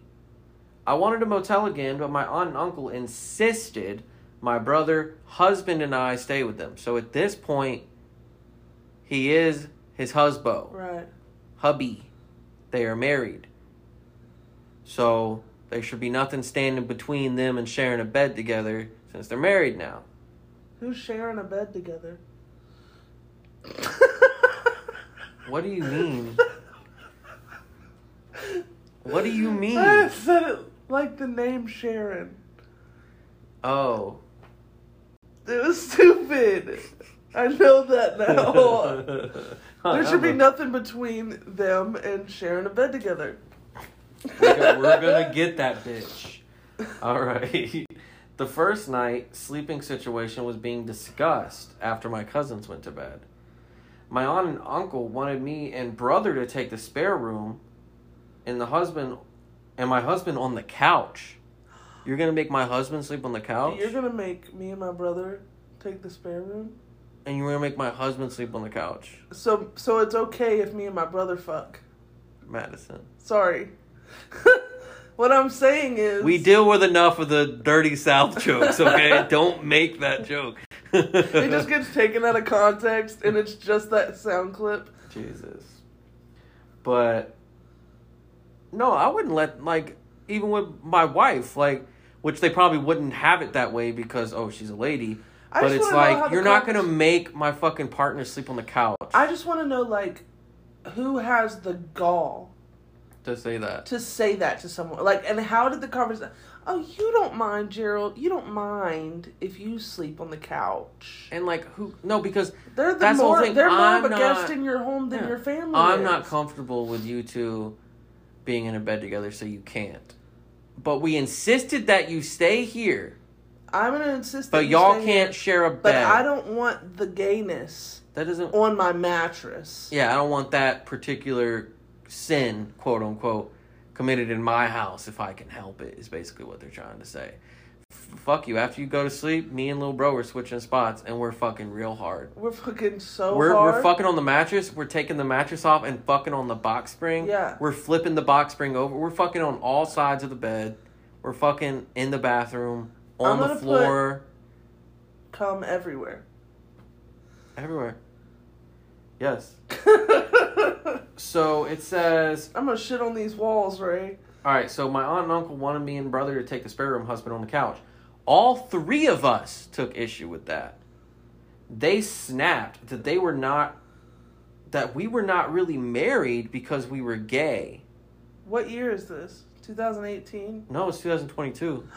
Because they've been married for 4 years now. So since 2018. Yeah, but what if the brother had took offense to it because he was like, I wanted to sleep with Gerald. I don't know. I wanted to sleep with the husband. So we're not really married because we're gay, and that they had children in the house. They're not coming into the bedroom, are they? Bitch, I am children. Yeah, I don't know. No, They said that it would be a bad influence on their kids. Then why did you insist that we stay here? If you clearly don't accept us and don't love us, obviously, if this is the way you think about us, right? Why did you insist that we stay here instead of finding a fucking motel? But now that we're here, you want to control what we're doing. Were they planning on killing Gerald? That's fucked up, man. I know that's not his name. I've made a name up, but... This hurt my husband's feelings, and he started crying and ran out of the room. Wow. When my husband ran out, my uncle had the audacity to start laughing. That prissy man fucking showing his feelings. Okay, first of all, though, have you ever seen somebody run out of a room crying? Yeah. You've seen them run. You've seen them run for their life. Maybe. No, I've seen them turn around and walk out. You know why this bastard was laughing. No, of course, but all I'm saying is, in a situation where it was us, and somebody turned around, ran. Yeah. For their life out of a room crying. Yeah. I feel like I might giggle a little bit. Not because I'm... In a different situation. But in this situation, we all know why this guy's laughing. Right. Because one of the things that he attributes to gayness is a man that shows his emotions. Right. And this man is being very emotional at the fact that we fucking hate him and think he's a goddamn sinner. It almost seems like a part of a movie. Yeah, he's just a fucking... see, that's why you're fucked up. It's truly disgusting. So, again, in 2022, do you ever leave your fucking home? Have you, been outside? You know what I mean? Have you watched the TV? No, all they need is their Bible. I guess, man. So, but only King James Version. Only the super edited European version. Not the mega church. Yeah, not Texas the original definitely shit. Has some of those. So, that's when I saw red. I would see red too, goddamn. I started cussing them out so loudly that my young cousins came to investigate. I told them that if they didn't go apologize to my husband immediately, then I was going to tell my dad what just happened, and I was going to make sure to have them kicked out of the house that was still in my parents' name. My bro seconded everything that I said. But anyway. They started backtracking and saying that we were still welcome in their house, but that we had to follow their rules. I responded that it wasn't really their house. I told them they were going to be homeless if I had my way. God damn, that's brutal. Yeah. I mean, they're not going to be homeless. They're probably going to have the money to go get another house. I truly hope that he is using that attitude only in the right situations, and he's not, always like that. Yeah, he doesn't always think housing is a human right. Well, no, not just that, but, I'm going to call my dad type of thing. No, probably not. But in this situation, it's I can seeing red, like he said, and the audacity to be this is our house, you're going to follow our rules. But the fact that this is actually a house that my dad lets you live in and you pay a small amount in rent every month. and you insisted that we fucking stay here, but now we have to follow your rules in this house that isn't technically it's yours. Not yours. It's my dad's house, and the way my dad would probably have it is my husband and I share a bed. Just like you have to follow my dad's rules and pay rent and keep the house together, but you want to turn around and say it's your house and we have to follow your rules. Yeah, who the fuck are you? You're following my dad's rules, we're going to follow my dad's rules, and most likely, according to my dad's rules, this is not a fucking problem. Right. So, let's see. The kids started crying because they heard me say they were all going to be homeless. So we left. My husband was on the porch crying. I promised him that I would never subject him to that again. I told Dad what happened. To say that my dad was angry would be an understatement. Hell yeah, daddy boy. Because this is, I don't know which one is I don't know if the uncle or the aunt is related to the dad, but either way, it's like his brother and sister. I think treating his son this way. So to say that my dad was angry would be an understatement. He served them a notice of eviction for 60 days. He got 60 days to get your shit and get the fuck out. That's generous. And then it's gonna be funny if he lets them two live there. They probably don't want to live in Texas though. I mean, Texas is a big place. There's plenty of places, but not this small uber Catholic town. No, not the place. Also, I have been getting calls and texts and Facebook messages from my family calling me an asshole. I want to know, am I the asshole for allowing my young cousins to end up homeless? Is it fair that they have to pay for what my aunt and uncle said to me and my husband? I want to start with, they're not homeless. I feel like your aunt and uncle most likely have the money to find a place. And they have 60 days to find it and get their stuff together. Aunt and uncle and 2 kids, right? Yeah, so they're not going to be on the fucking sidewalk. And if they are, fuck that grown-ass man who is living off of his brother for saying any fucking thing like he has any kind of authority over his brother's children, like he's got some big old nuts. How about you go find your own fucking place to live and pay a decent amount in wages, whatever, in rent or in a mortgage or whatever like that, before, you're under someone's thumb right now. Yeah. You look like a fucking little bitch that's trying to have some sort of authority over something. Yeah, they can go find another house for rent and show, look, we've been making rent payments, we've been good on our rent for X amount of years, and they can get into another place. If it's a house for rent, maybe even a mortgage, whatever, those kids are not going to be homeless. So you don't need to feel guilty for that because I don't think that's a real situation. Right. But if the kids weren't there, I wouldn't give a fuck if those two ended up homeless. but like you said, at the end of the day, it was the fact that they invited them into their home and then did that. They insisted.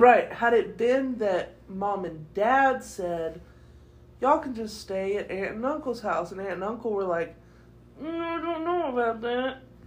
And then they had something to say, at least their story lines up. Yeah, exactly. I just think, like you said, he's like looking for that little bit of authority because it's like, well, this isn't really a house I bought. It's my brother's house, and he gives us a discounted rent on it, right? Right. But yeah, just so much of that doesn't add up. Like, our house, our rules, but actually it's someone else's house, someone else's rules. But the rule that we're going to invoke is y'all couldn't share a bed because you were married. But now that you're married, we're going to say you're not really married because you're gay. The fuck does that mean? So it was that all along, but you were just saying we weren't married so we couldn't share a bed together? But now you're letting your real feelings out about what it's really about. So don't insist that we stay here if you're going to try to get away with that. Like, did they really think that they'd be okay with it? Also, that's the other thing. Like, where's the self-awareness of, like, we're going to have him over here. We really want him to stay. We're definitely making his husband sleep on the couch. And they're totally going to go with that.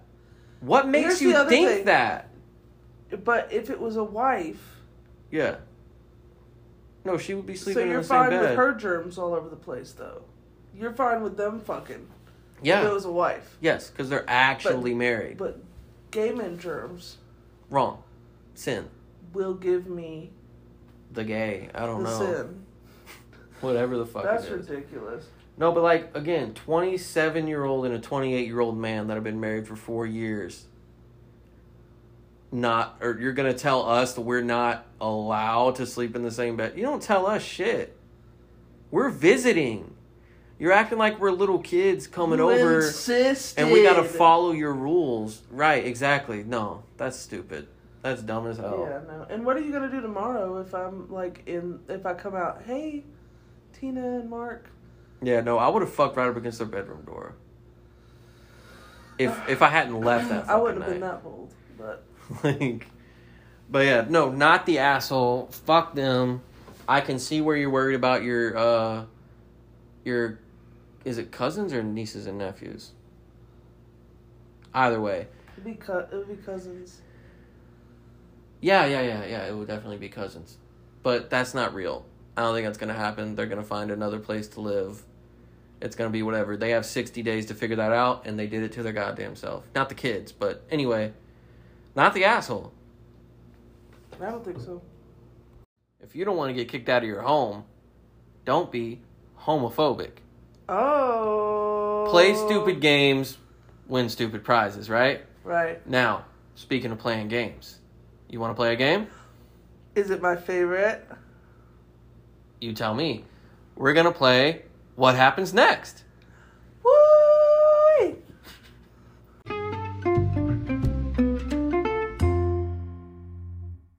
Oh, what happens next? Oh, what happens next?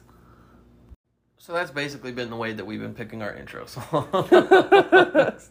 So, what's the cadence? This week's version of What Happens Next is the serial killer version of What Happens Next. My favorite genre.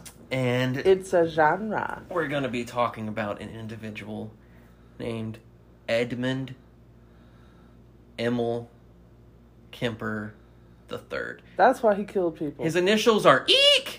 That's why he killed people. Dude, you're set up for murder at that point, right? So he said, my name is Edmund. I'm fucking killing people. Yeah, for sure. So I'm going to skip past his little thesis at the top because it gives away the shit he did. We're going to start at the beginning of his fucked life. All right? Do you have a synopsis for me, or are you just about to go off a full-on wiki? Full-on wiki, baby. Bro, how long is this going to take? It depends on how many people he fucking killed. All right, but also, you realize at some point I'm supposed to guess. Yeah. No, I'm going to stop at certain points and ask you what you think. What you think he's going to do. I thought it was just going to be one. Just one big thing. What happens at the end? No. No, different Or just point. any part in it at all. Yeah. It's going to be several different times that we do that. So, oh my God. See, she doesn't know anything. She doesn't know anything about Edmund Kemper. She doesn't know what his nickname is. I don't want to know anything. She might know his nickname once she hears it. Not sure. So, do you want to know his nickname now or later? Tell me. It's a little bit of a spoiler. I'll give you. This is part of it. It's part of the What Happens Next. What was Edmund Emil Kemper III's nickname? Was it A, the Booty Burglar? Bootios. B, the Throat Destroyer? C, the Dazzling Devil? Or D, the Co-Ed Killer? I know about the Co-Ed Killer. Well, I know that that's a real thing, so. You know, it's a nickname? Yes. So, do you think he's the Co-Ed Killer? I think he's the Co-Ed Killer. You're correct. Cool. You win. Nothing. You get to hear his story. So, born in Burbank, California.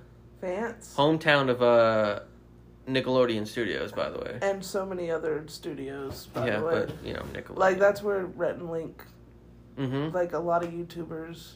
Exactly. A lot of movies. So, born in Burbank, California, Kemper had a troubled upbringing. His parents divorced in early life.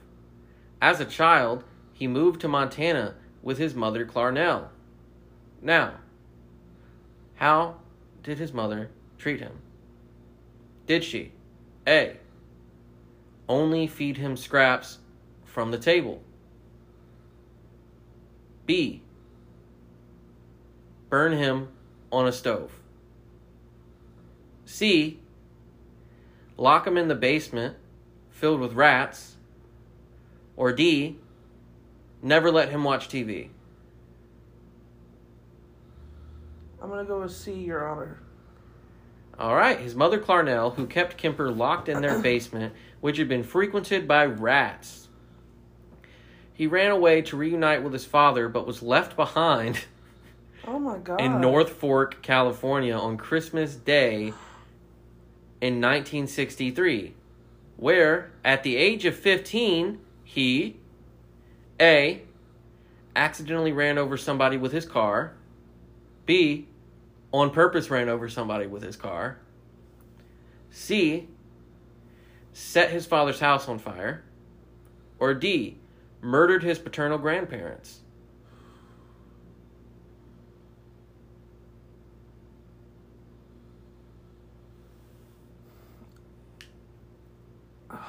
It's a toss-up between C and D, bro. There's some, like, true crime aficionado listening to this, like, come on, I know what it is, come on! I'm going to go ahead and fly through on to D. On to D, murdering his paternal grandparents? Yeah. All right, he ran away to reunite with his father, but was left behind in North Fork, California. Was that right? On Christmas Day in 1963, where at the age of 15, he murdered his paternal grandparents. Do we have a reason why? Dad, why are you leaving me? Okay. Why? You murdered my parents, bro. Okay, so he left because of that. I thought his dad left, and then he was like, you know what, motherfucker, your parents are dead now. Well, he ran away to reunite with his dad because his dad left his mom.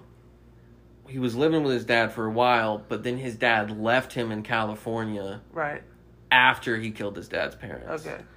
So, following the murders, Kemper was briefly diagnosed with paranoid schizophrenia by court psychiatrist and sentenced to the Atascadero State Hospital as a criminally insane juvenile.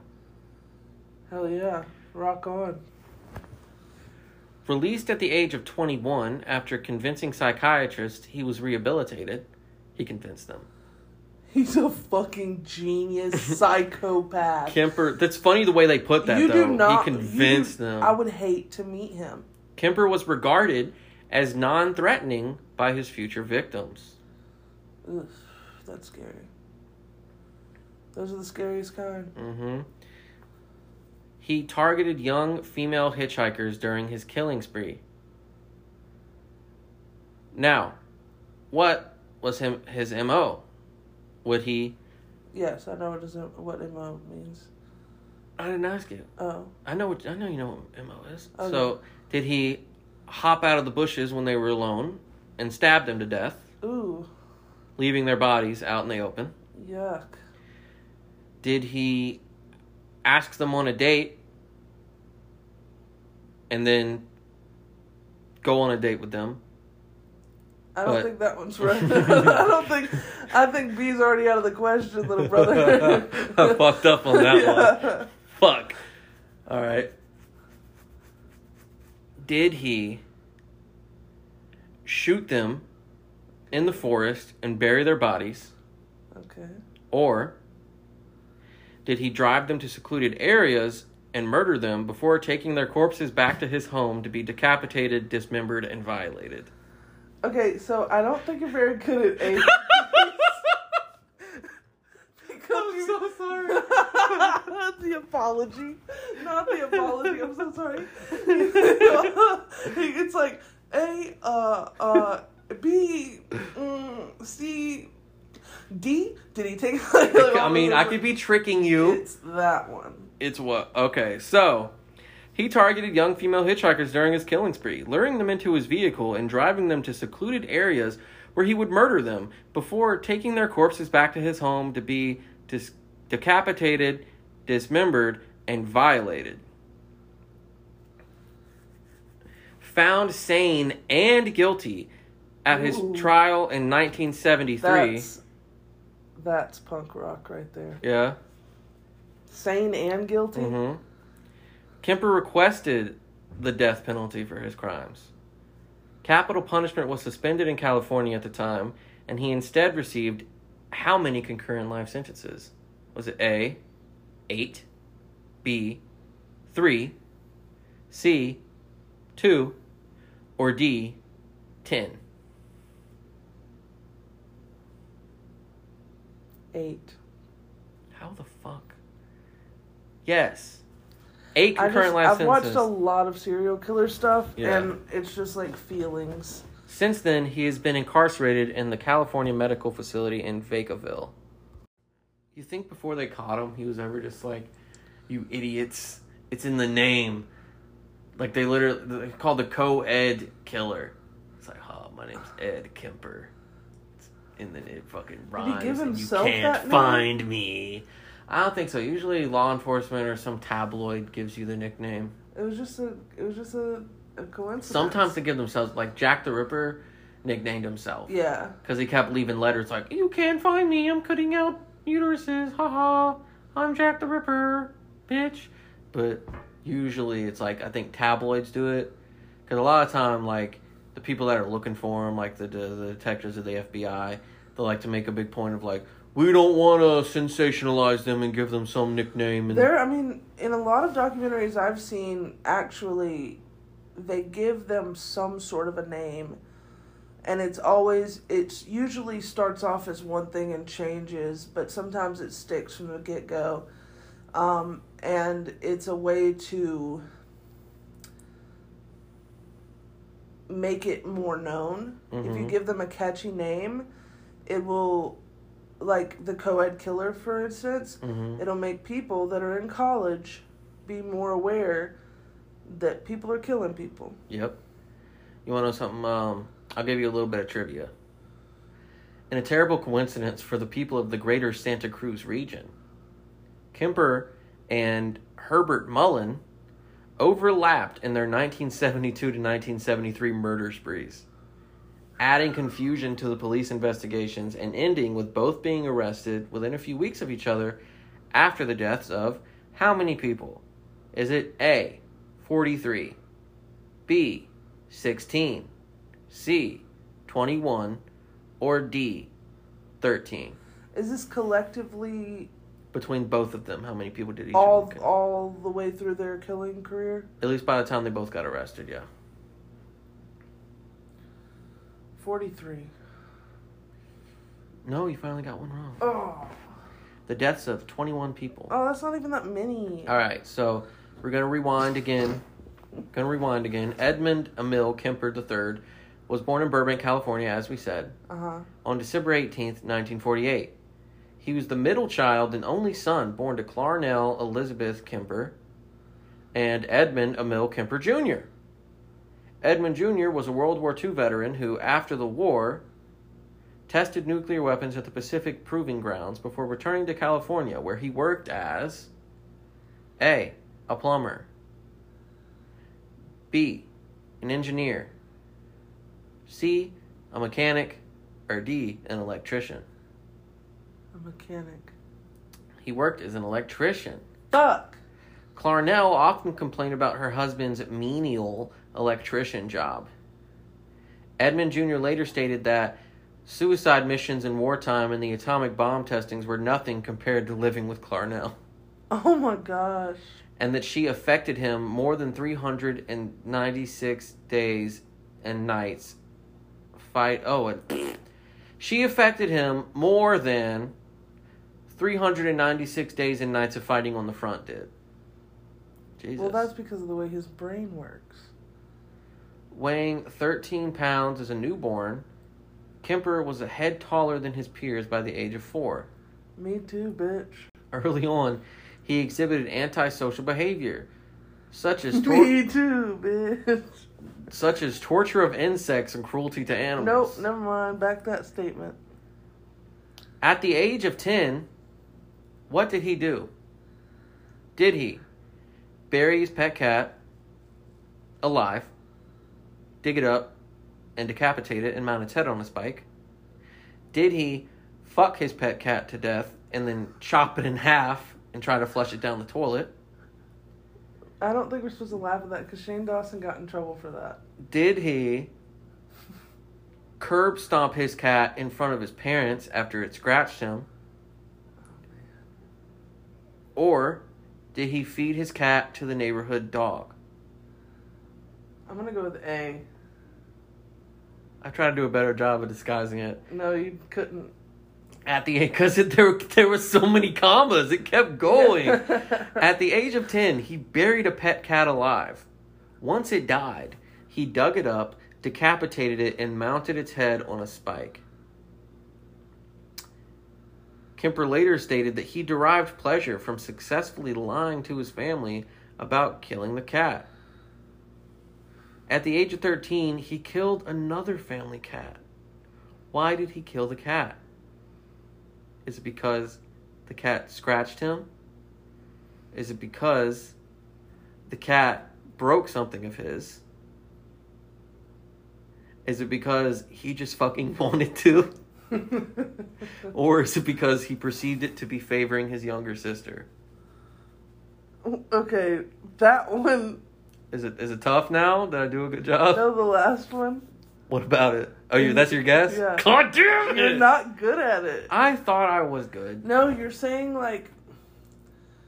Is it because... He could kill it because it scratched him. Easy words? Is it because very easy words? Is it because very easy words? Is it because he perceived it to be favoring his younger sister? So, at the age of 13, he killed another family cat when he perceived it to be favoring his younger sister. Oh. Alan Lee Kemper. Over him. He kept pieces of it in his closet until his mother found them. Pieces. Plural. His Just mother kept the pieces in his also closet. kept him in the basement. So he would wake up in the morning. I think his mother kept him in the basement after this. After she and the guy broke up. Dude, fucking she's like, stay away you're from me. a fucking psycho. I'm going to keep you in the basement like a Go troll. downstairs and kill all the rats since you're killing all my cats, dude. Kemper had a dark fantasy life. He performed rites with his younger sister's dolls that culminated in what? Drilling holes where he thought the dolls' vaginas would be. Burning the dolls. Removing the heads and hands from the dolls. Or burying the dolls in the backyard. I don't see how you could have come up with drilling holes where the vaginas could have been. He's a fucking psycho. That's how. No, I'm saying I don't know how your brain could have thought of that so fast, and therefore that is my answer. Okay. He performed rites with his younger sister's dolls that culminated in his removing their heads and hands. Oh, good job. You're a fucking freak. Oh, me? Fuck. Yeah. On one occasion, when his elder sister, Susan Huey Kemper, teased him and asked why he did not try to kiss his teacher, how did he respond? Oh, do it again. I'm still thinking about the drills. All right, so on one occasion, his elder sister, Susan, teased him, asked him why he didn't try to kiss his teacher. His response was, A, because she's black. Oh, not okay. B, because I hate her. C, because I'm not into older women. Oh, shit. Or D, if I kiss her, I'd have to kill her first. I really want it to be that one. The D? Yeah. That's it? Yeah. Holy shit. He also recalled that as a young boy, he would sneak out of his house and, armed with his father's bayonet, go to his second grade teacher's house to watch her through the windows.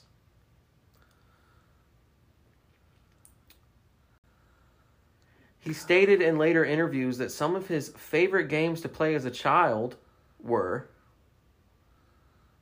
Hospital and House, Hide and Seek and Tag. I can't keep it fucking together. I can't keep it together. Scrabble and Pin the Tail on the Donkey. Or Gas Chamber and Electric Chair.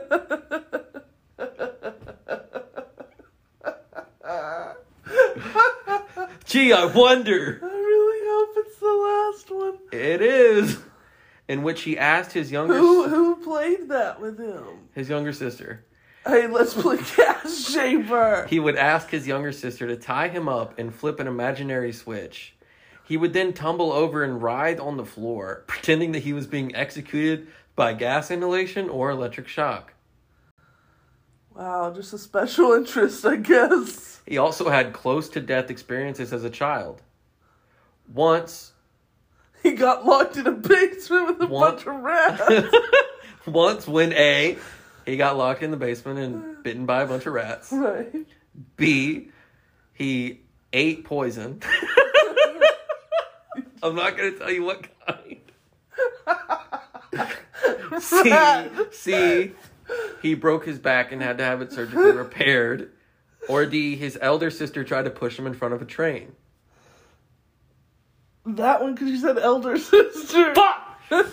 Yep. All right. But C was almost there for me. All right. And another time where his sister, A, gets her again. I know, but I don't think that was the... He just took out the elder part. That's fucking hilarious. His sister, he has two of them. I know. It's the same sister. She either pushed him in the deep end of a swimming pool, pushed him in the shallow end.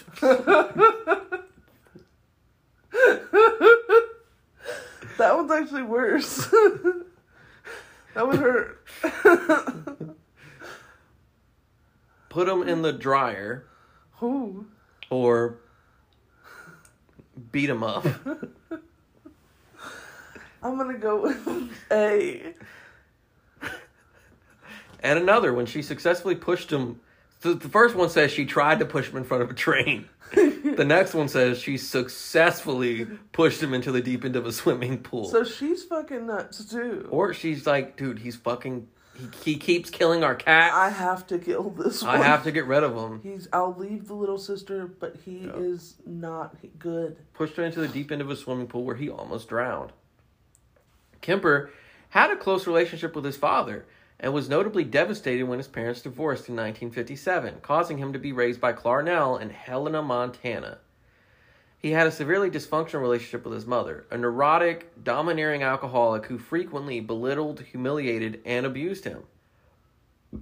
Clarnell often made her son sleep in a locked basement because she feared that he would harm his sisters. She regularly mocked him for his large size. He stood 6 feet 4 inches by the age of 15. And derided him as A, a real weirdo, B, a goofball, no, C, a fucking freak, hell yeah, or D, a psycho bastard. Oh, I like Psycho Bastard. I really like Psycho Bastard. Kuskase. I'm gonna go with D, just because I like it so much, okay. But it's probably weirdo. She derided him as a real weirdo. Yeah. In a phone conversation to Kemper's father, unaware that her son had been eavesdropping. Imagine he's sitting there like with that's what really. Oh, I'm a weirdo. I'm a fucking weirdo. I'm a weirdo. I'm gonna cut people's fucking head off. You want to see weirdo? Like that really hurt his feelings. I'm gonna kill my dad's parents and all the cats. She also refused to show him affection out of fear that she would turn him gay. I almost did a multiple choice, but that one's a little too obvious. And told the young Kemper that he reminded her of his father. And that no woman would ever love him. Ooh. Kemper later described her as a sick, angry woman, and it had been postulated that she had borderline personality disorder. At the age of 14, Kemper ran away from home in an attempt to reconcile with his father in Van Nuys, California. Once there, he learned that his father had remarried and had a stepson. Kemper stayed with his father for a short while, until the elder Kemper sent him to live with his paternal grandparents, who lived on a ranch in the foothills of the Sierra Nevada on Road 224, about 2 miles west of the town of North Fork. Why are you telling people its addresses so close to their homes? Kemper hated because they're not alive anymore. I know, but it's just crazy. Like, I didn't need all that fucking information. What if I knew where it was? That makes a lot of sense. North Fork, bro. Kemper hated living in North Fork. He described his grandfather as senile and said that his grandmother was constantly emasculating me and my grandfather. However, he made friends for a short while with David, Mike was David's nickname, Dozier, who lived a short distance away and was about the same age. According to Dozier and his mother, Elena, he stopped spending time with Kemper, whom he called Guy, after A. You ready? Yeah. Kemper punched Dozier in the balls repeatedly every time they hung out. Oh. B. He felt up Dozier's mom. Oh. C. Dozier's cat and his mom's pillowcase went missing. Oh no. Oops. Or D. All the flowers in his mother's garden got dug up. I'm going with C, babe. Yeah, that's crazy. That's crazy couple things to go missing. Where's my pillow and my cat? Dozier disavowed any knowledge of what happened to the cat and the pillowcase. As a curiosity, he gave his future wife a 50-cent piece that had the eye of the eagle precisely drilled out by Kemper. Why are they giving this little boy a drill? All right, so we're on to first murders. Man. On August 27th, 1964, at the age of 15, Kemper was sitting at the kitchen table with his grandmother, Maud Matilda Huey Kemper, when they had an argument. That's a good name. Now, did he storm off and get his grandfather's rifle? Flip the table over and go to his room? Punch his grandmother in the face? Or grab a knife out of the drawer? I'm going with the A. He stormed off and retrieved a rifle that his grandfather had given him for hunting. The rifle had been confiscated because he used it to needlessly shoot animals. He then re-entered the kitchen and fatally shot his grandmother in the head before firing twice more into her back. Goodness.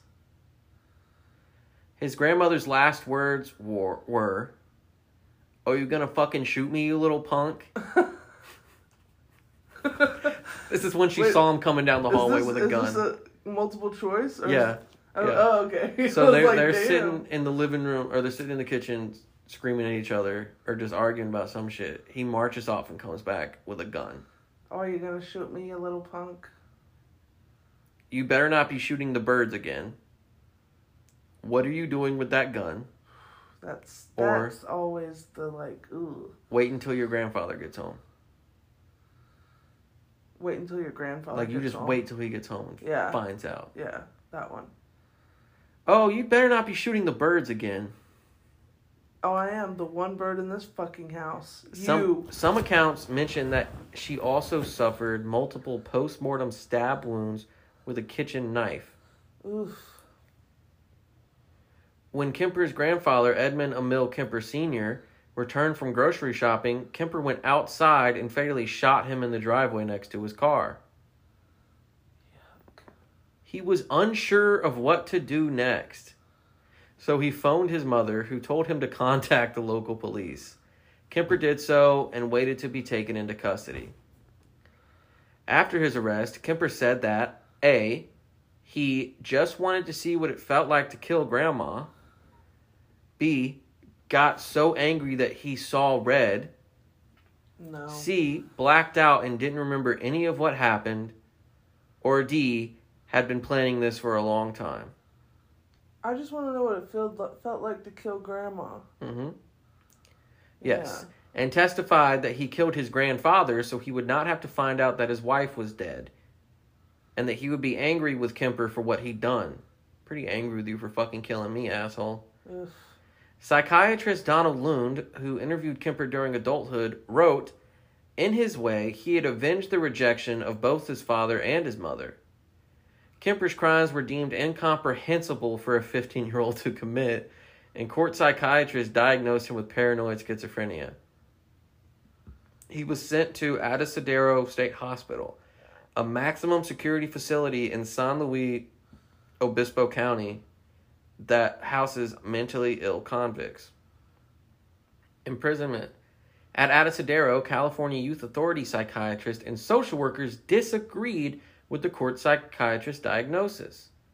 Their reports stated that Kemper showed no flight of ideas, no interference with thought, no expression of delusions or hallucinations, and no evidence of bizarre thinking.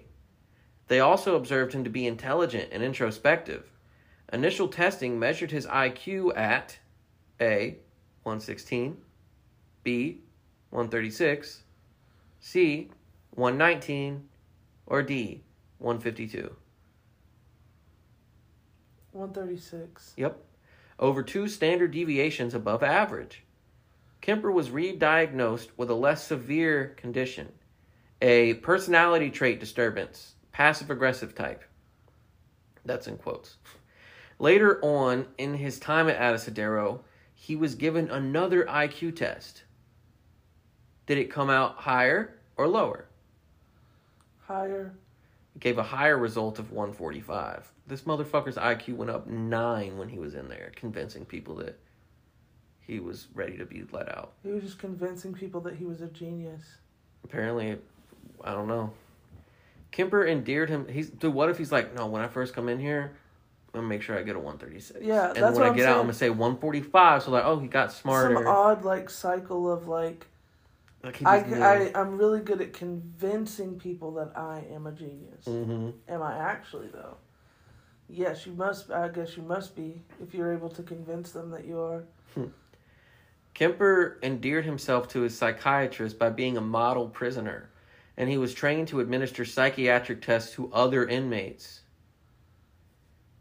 Oh, no. One of his psychiatrists later said, he was a very good worker, and this is not typical of a sociopath. He really took pride in his work.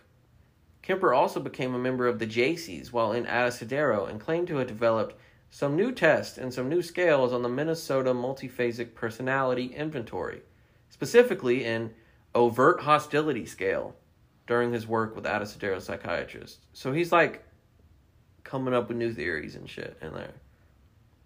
After his second arrest, Kemper said that being able to understand how these tests functioned allowed him to manipulate his psychiatrists, admitting that he learned a lot from the sex offenders to whom he administered tests.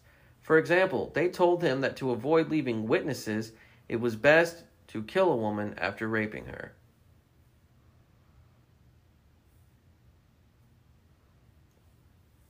Release and time between murders. On December 18th, 1969, his 21st birthday, Kemper was released on parole.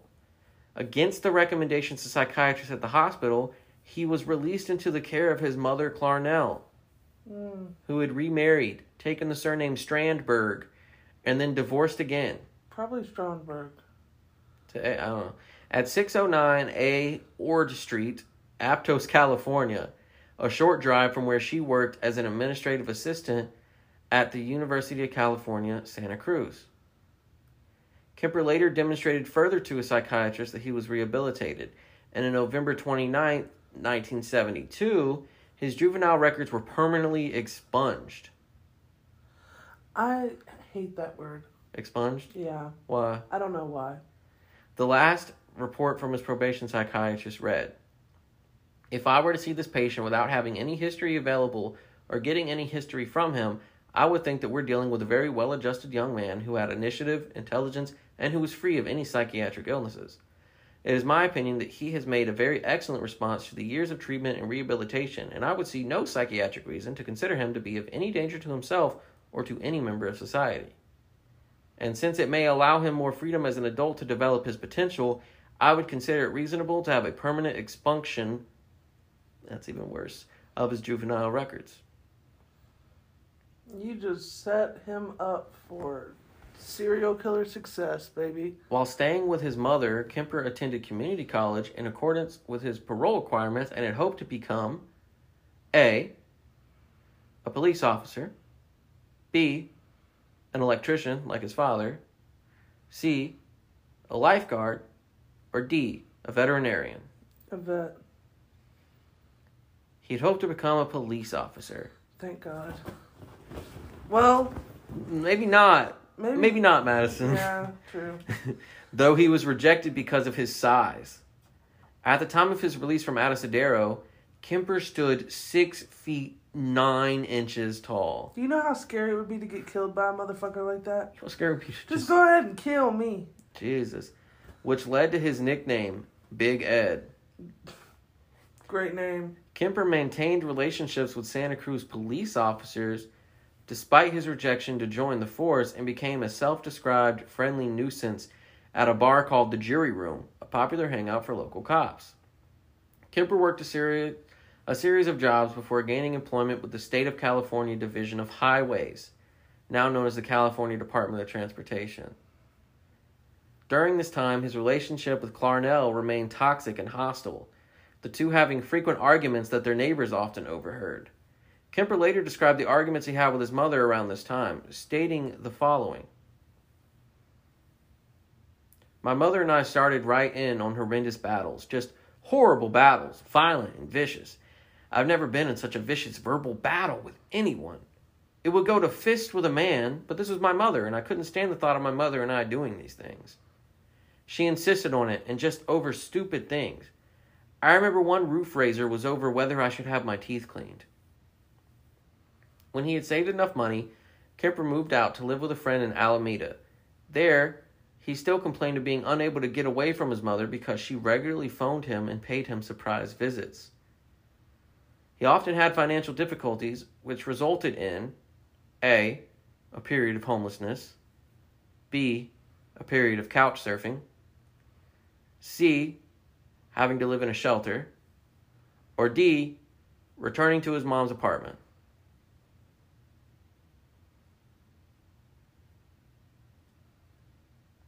D. Yes, returned to his mother's apartment in Aptos. At a Santa Cruz beach, Kemper met a student from Turlock High School to whom he became engaged in March 1973. The engagement was broken off after Kemper's second arrest, and his fiance's parents requested her name not be revealed to the public.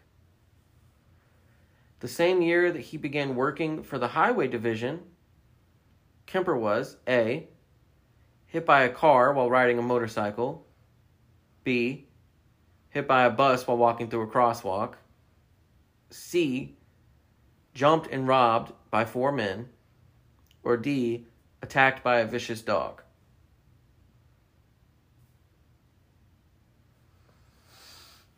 I think it's A. He hit by a car while riding a motorcycle that he had recently purchased. His arm was badly injured in the crash, and he received a $15,000 settlement, which is equivalent to, in 2021, $91,563. In the civil suit he filed against the car's driver.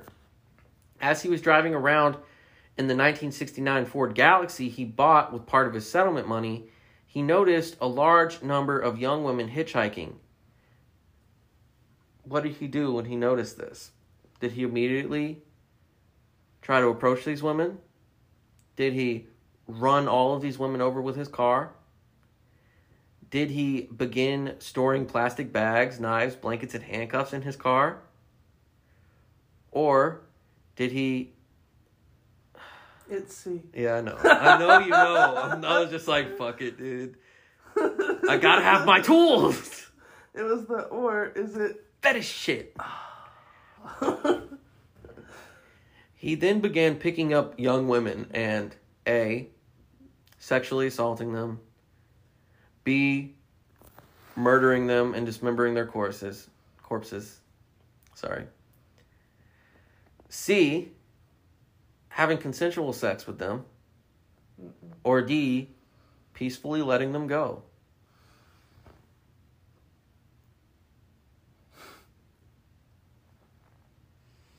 B. What was B?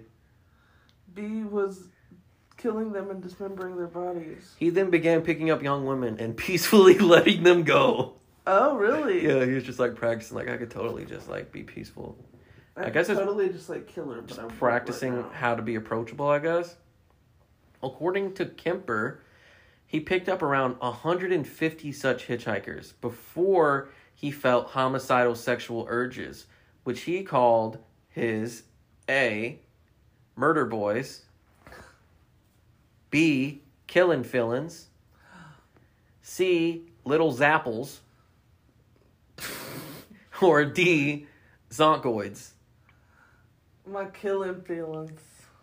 He called them his little zapples. Zapple. And he began Why? Because he's a fucking psychopath, Madison. What did his mom call him? A real weirdo. A psychopath. And began acting on them. My zapples. Between May 1972 and April 1973, Kemper killed A, 8 people, B, 13 people, C, 16 people, or D, 19 people. C. I mean B. Kemper. Whatever one is the 13. Between May 1972 and April 1973, Kemper killed 8 people, all women. He would pick up female students. Oh, we're kind of like circling back though. A little bit, because he started got 8 life sentences. Yeah, so that's your context. My dumbass. He would pick up female students who were hitchhiking and take them to isolated areas, where he would A, shoot them. No. A, shoot them. B, stab them. C, smother them. D, strangle them. Or E, all of the above. All of them. He would shoot, stab, smother, or strangle them. Oh, any of the above. He would, after he did this, right? Yeah. He would, A, bury their bodies where he found them. B, cut their bodies up and throw them in the ocean. C, dissolve their bodies in acid but keep a finger. Or D, take their bodies back to his home where he decapitated them, performed irrumatio on their severed heads, had sexual intercourse with their corpses, and then dismembered them. God damn it.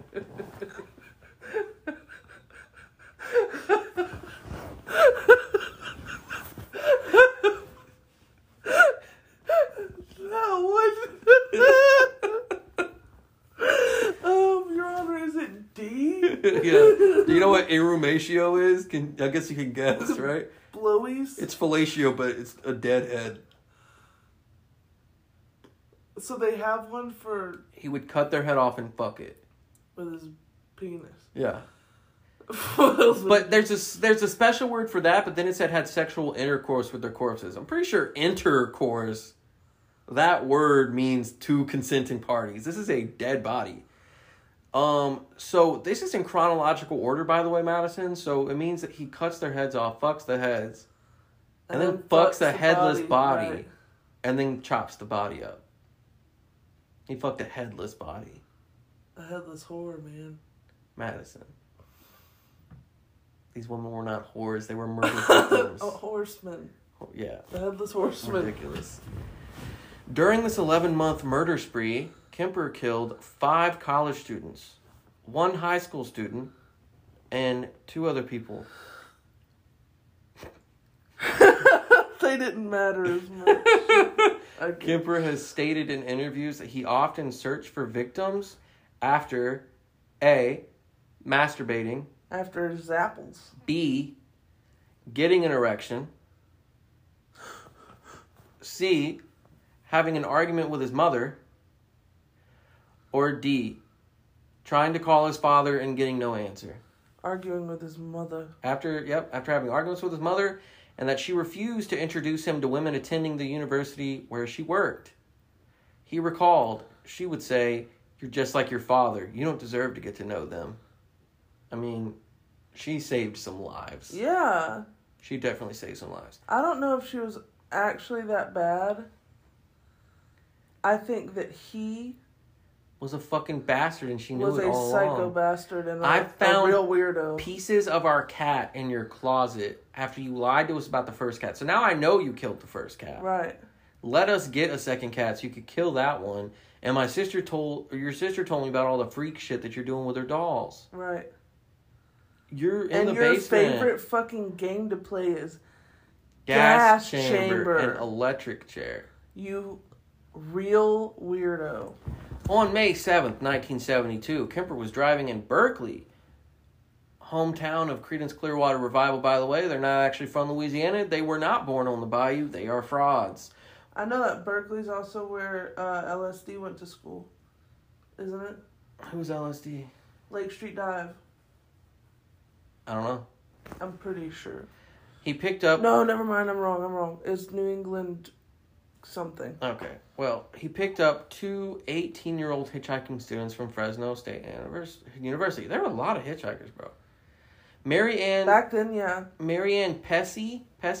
It was a thing to do back then. Anita Mary Lucchesa, with the pretense of taking them to Stanford University. After driving for an hour, he managed to reach a secluded, wooded area near Alameda, with which he was familiar from his work at the highway department, without alerting his passengers that he had changed direction from where they wanted to go. What did he do at that point? Did he pull out a gun and shoot them both? Did he handcuff Pesci and lock Lucchesa in the trunk? Did he knock them both out with chloroform and sexually assault them? Or did he tell them to get out of his car and then run them over after they exited? Ooh. That one. It was there that he handcuffed Pesci and locked Lucchesa in the trunk, then stabbed and strangled Pesci to death, subsequently killing Lucchesa in a similar manner. Yikes. Kemper later confessed that while handcuffing Pesci, he brushed the back of his hand against one of her breasts, and it embarrassed him, adding that he said, "Whoops, I'm sorry," or something like that. Like, I'll fuck your head after you're dead, but I didn't mean to touch your boobie while you were alive. I don't know. After grazing her breast, despite murdering her minutes later. What did he do after that? Did he put both of the women's bodies in his trunk and return to his apartment? Did he, B, leave the bodies in a place where they would easily be found? Did he, C, bury the bodies? Or did he, D, take the bodies and drop them off at the police station and drive away?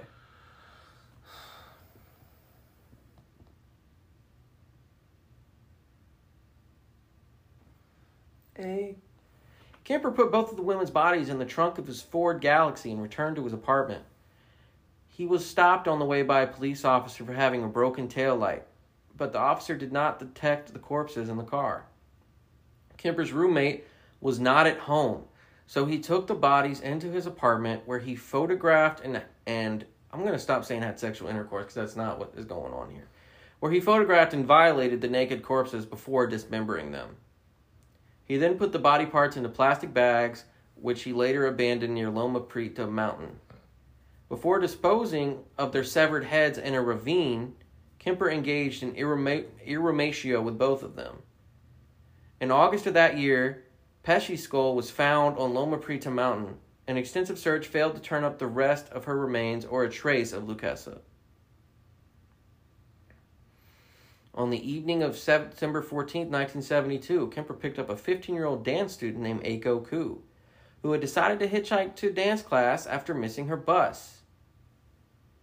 He again drove to a remote area where he A. pulled a gun on Koo before accidentally locking himself outside of his car. That one.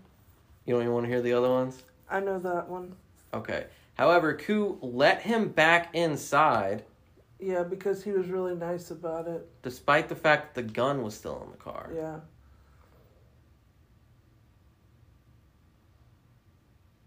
I know about that one. Back inside the car, he proceeded to choke her unconscious, rape her, and kill her. Kemper subsequently packed her body into the trunk of his car and went to a nearby bar to have a few drinks, then returned to his apartment. He later confessed that after exiting the bar, he opened the trunk of his car, quote-unquote, admiring the catch like a fisherman. Back at his apartment, he violated the corpse and dismembered and disposed of the remains in a similar manner as the previous two victims. Ku's mother called the police to report the disappearance of her daughter and put up hundreds of flyers asking for information, but she did not receive any responses regarding her daughter's location or status. Cindy Shaw. On January... Hold on. What? He killed a lot of people. I don't think we need to go through every single one of their stories. I mean, they probably disposed of them all in the same way. Let's see. So there's a lady named Cindy Shaw. He drove her to a wooded area. Find the shot last her with a caliber pistol. Find the last one. Oh, I know who the last person he killed is. Okay, well, find the last one and give me 3 more. What happens next? How about... Okay, so I'll give you a guess. Who's the last person he killed? I hope it's his fucking mom. You're correct. Hell yeah. Rock on. So on April 20th, 1973, after coming home from a party, 52-year-old Clarnell Elizabeth Strandberg awakened her son with her arrival. While sitting in her bed reading a book... Oh, never mind. She wasn't last, but she was the second to last person. Motherfuck. So, sitting in her bed reading a book, she noticed Kemper enter her room and said to him, "I suppose you're going to want to sit up all night and talk now." Kemper replied, "No, good night." He then waited for her to fall asleep. Then he sneaked back into her room to A, bludgeon her with a claw hammer. That one. You said bludgeon her with a claw hammer. Well, fine. Fair. And slit her throat with a penknife. Oh my god. Now, he then decapitated her and engaged in irrumatio with her severed head as well. Are you serious? Yep. I feel like I knew somebody named Irrumatio. Jesus, man. Now, he did one different thing than he did to the other bodies. Did he A, kick his mother's head around the house like a soccer ball? Ooh. B, use his mother's head as a dartboard? No. C, curb stomp his mother's head until it was unrecognizable? Oh, maybe. Or D, give his mother's head a swirly? A. He used her head as a dartboard. I was wrong. He stated that he put her head on a shelf and screamed at it for an hour. That's so scary. Threw darts at it. And ultimately smashed her face in. That is so frightening. Imagine that view in a movie or something. Mm-hmm. And you're not insane. You're not so god-awfully afraid of this decapitated head in front of you. Mm-hmm. He also, A, cut off her breast and pretended to wear them. B, cut out her tongue and larynx and put them in the garbage disposal. That one. You're not going to let me read the rest? No. You just know now. You're just so smart. I'm smart because you wouldn't have come up with that on your own. I came up with I'm wearing her... I have titties and that's fine. That one's great. Okay. He also cut out her tongue and larynx and put them in the garbage disposal. However... I can't tell if you're sick or if you're laughing. Both, Madison. I'm sickly laughing. The garbage disposal could not break down the tough vocal cords and ejected the tissue back into the sink. No. That, his quote about this event, that seemed appropriate as much as she bitched and screamed and yelled at me over so many years. It's a good metaphor. Jesus. It's a pretty great metaphor. Kemper hid his mother's corpse in a closet and went to drink at a nearby bar. Upon his return, he invited his mother's best friend, 59-year-old Sarah Taylor, Sally Hallett, over to the house to have dinner and watch a movie. Did he kill her next because she would have raised flags? Well, when Hallett arrived, did he stab her to death, strangle her to death, beat her to death, or put poison in her food? A. Kemper strangled her to death to create a cover story that his mother and Hallett had gone away together on vacation. He subsequently put Hallett's corpse in a closet, obscured any outward signs of a disturbance, and left a note to the police. So he didn't even abuse her corpse, apparently. He just killed her for a cover story and put it away. Right. Because the ultimate victim was the mom. Right. Everyone else was a surrogate, was practice, whatever. And he finally got it all out on his mom. Yeah. So, left a note to police. It read, approximately 5:15 a.m. Saturday. No need for her to suffer anymore at the hands of this horrible, quote-unquote, murderous butcher. It was quick, asleep, the way I wanted it. Not sloppy and incomplete, gents. Just a lack of time. I got things to do. Oh my God. So he created a story that they went away on vacation, but then left a note. Right. Afterward, Kemper fled the scene. He drove nonstop to Pueblo, Colorado, taking caffeine pills to stay awake for the over 1,000-mile journey. He had 3 guns and hundreds of rounds of ammunition in his car, and he believed he was the target of an active manhunt. After not hearing any news on the radio about the murders of his mother and Hallett when he arrived in Pueblo, he found a phone booth and called the police. He confessed to the murders of his mother and Hallett, but the police did not take his call seriously and told him to call back at a later time. Several hours later, he called again, asking to speak to an officer he personally knew. He confessed to that officer of killing his mother and Hallett, then waited for the police to arrive and take him into custody. Upon his capture, he also confessed to the murder of the 6 students. When asked in a later interview why he turned himself in, Kemper said, the original purpose was gone. It wasn't serving any physical or real or emotional purpose. It was just a pure waste of time. Emotionally, I couldn't handle it much longer. Toward the end there, I started feeling the folly of the whole damn thing. And at the point of near exhaustion, near collapse, I just said to hell with it and called it all off. You were giving me A through D. No, I was just reading it. That was his whole statement. Oh, I thought you said... No, he actually said all that. Okay. So, let's see what else. He was indicted on 8 counts of first-degree murder.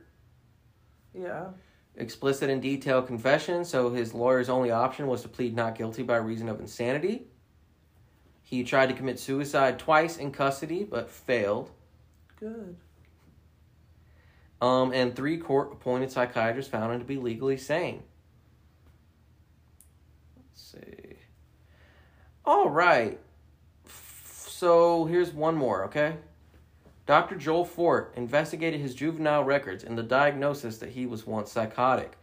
Fort also interviewed Kemper, including under truth serum. Now, I don't know, this was back then when that was kind of seen as like, oh, this will work. It's not necessarily like 100% of the time they're going to tell the truth. So, under the truth serum, did Kemper, A, admit to killing more people? B, deny that he had sex with his mother's head? C, admit to killing several animals while he was also killing people? Or D, admit to cannibalism? Deny that he had sex with his mother's head. Under the truths, you want that to be the one, right? You want that to be, oh, no, I didn't really do that. Yeah, but it's probably cannibalism. Under truth serum and relayed to the court that Kemper had engaged in cannibalism, alleging that he sliced flesh from the legs of his victims and then cooked and consumed these strips of flesh in a casserole. I don't feel like strips of flesh are very good for a casserole. That would be better for like a lasagna. Or like if you're cutting off squares and you make them the layers of the lasagna. Or like a bacon sandwich, but it's human. Jesus, yeah, maybe. All right, so nevertheless, Fort determined that Kemper was fully cognizant in each case and stated that Kemper enjoyed the prospect of the infamy associated with being labeled a murderer. Kemper later recanted the confession of cannibalism. So, let's see. So California used the Manhattan Standard, which held that for the defendant to establish a defense on the ground of insanity, it must be clearly proved that, at the time of committing the act, the party accused was laboring under such a defect of reason, from disease of mind, and not to know the nature and quality of the act he was doing, or if he did know it, that he did not know he was doing what was wrong. Kemper appeared to have known that the nature of his acts were wrong, and he had shown signs of malice, a forethought. Mm-hmm. So he took the stand. He testified that he killed the victims because he wanted them, quote unquote, for myself, like possessions, and attempted to convince the jury that he was insane based on the reasoning that his actions could have been committed only by someone with an aberrant mind. So he's saying, like, remember when we were laughing about how I threw shit on the neighbor's roof, and if they came over, like, I would gaslight them of being like, why would I do that? That's crazy. Why would I do that? I don't know why you did it, fucker, but you did it. Like, that kind of shit. The thing is that people don't want to admit that someone sane would ever kill somebody. Mm-hmm. And he's appealing to that. Serial killers. Mm-hmm. People don't want to admit that. Mm-mm. Because that's more frightening than believing that their brain is fucked up. Mm-hmm. Exactly. I am fully in my right mind. Yeah. And I plan to kill you. And I'm 6 feet 9 inches tall. That is fucking frightening. Yeah. Attempted to convince the jury he was insane based on the reasoning that his actions could have been committed only by someone with an aberrant mind. He said that two beings inhabited his body, and that when the killer personality took over, it was kind of blacking out. Bipolar. Sort of. On November, or like dissociative identity or anything like that, but it wasn't real. On November 8, 1973, the 6-man, 6-woman jury deliberated for 5 hours before declaring Kemper sane and guilty on all counts. He asked for the death penalty, requesting A, death by electrocution, B, death by gas chamber, damn it. C, death by torture, or D, death by lethal injection. Gas chamber. He asked for the death penalty, requesting, quote-unquote, death by torture. However, with a moratorium placed on capital punishment by the Supreme Court of California, he instead received 7 years to life for each count, with these terms to be served concurrently, and was sentenced to the California Medical Facility in Vegaville. A little bit of trivia. He was on the same prison block as Herbert Mullen and Charles Manson. He also showed particular disdain for Mullen, who committed his murders at the same time, and described Mullen as just a cold-blooded killer, killing everybody he saw for no good reason. Like, I had good reasons to do what I did. Anyway, he bullied that guy. And do you want to guess as to whether Ed Kemper is still alive? No, I think he died in 2002. He's alive.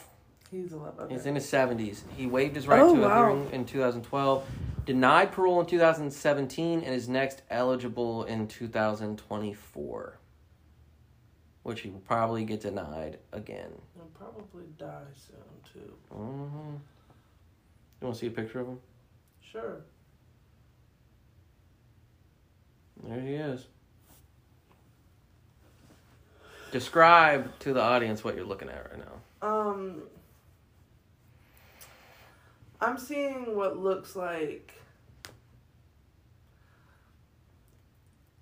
a dorky fucking Boy Scout leader.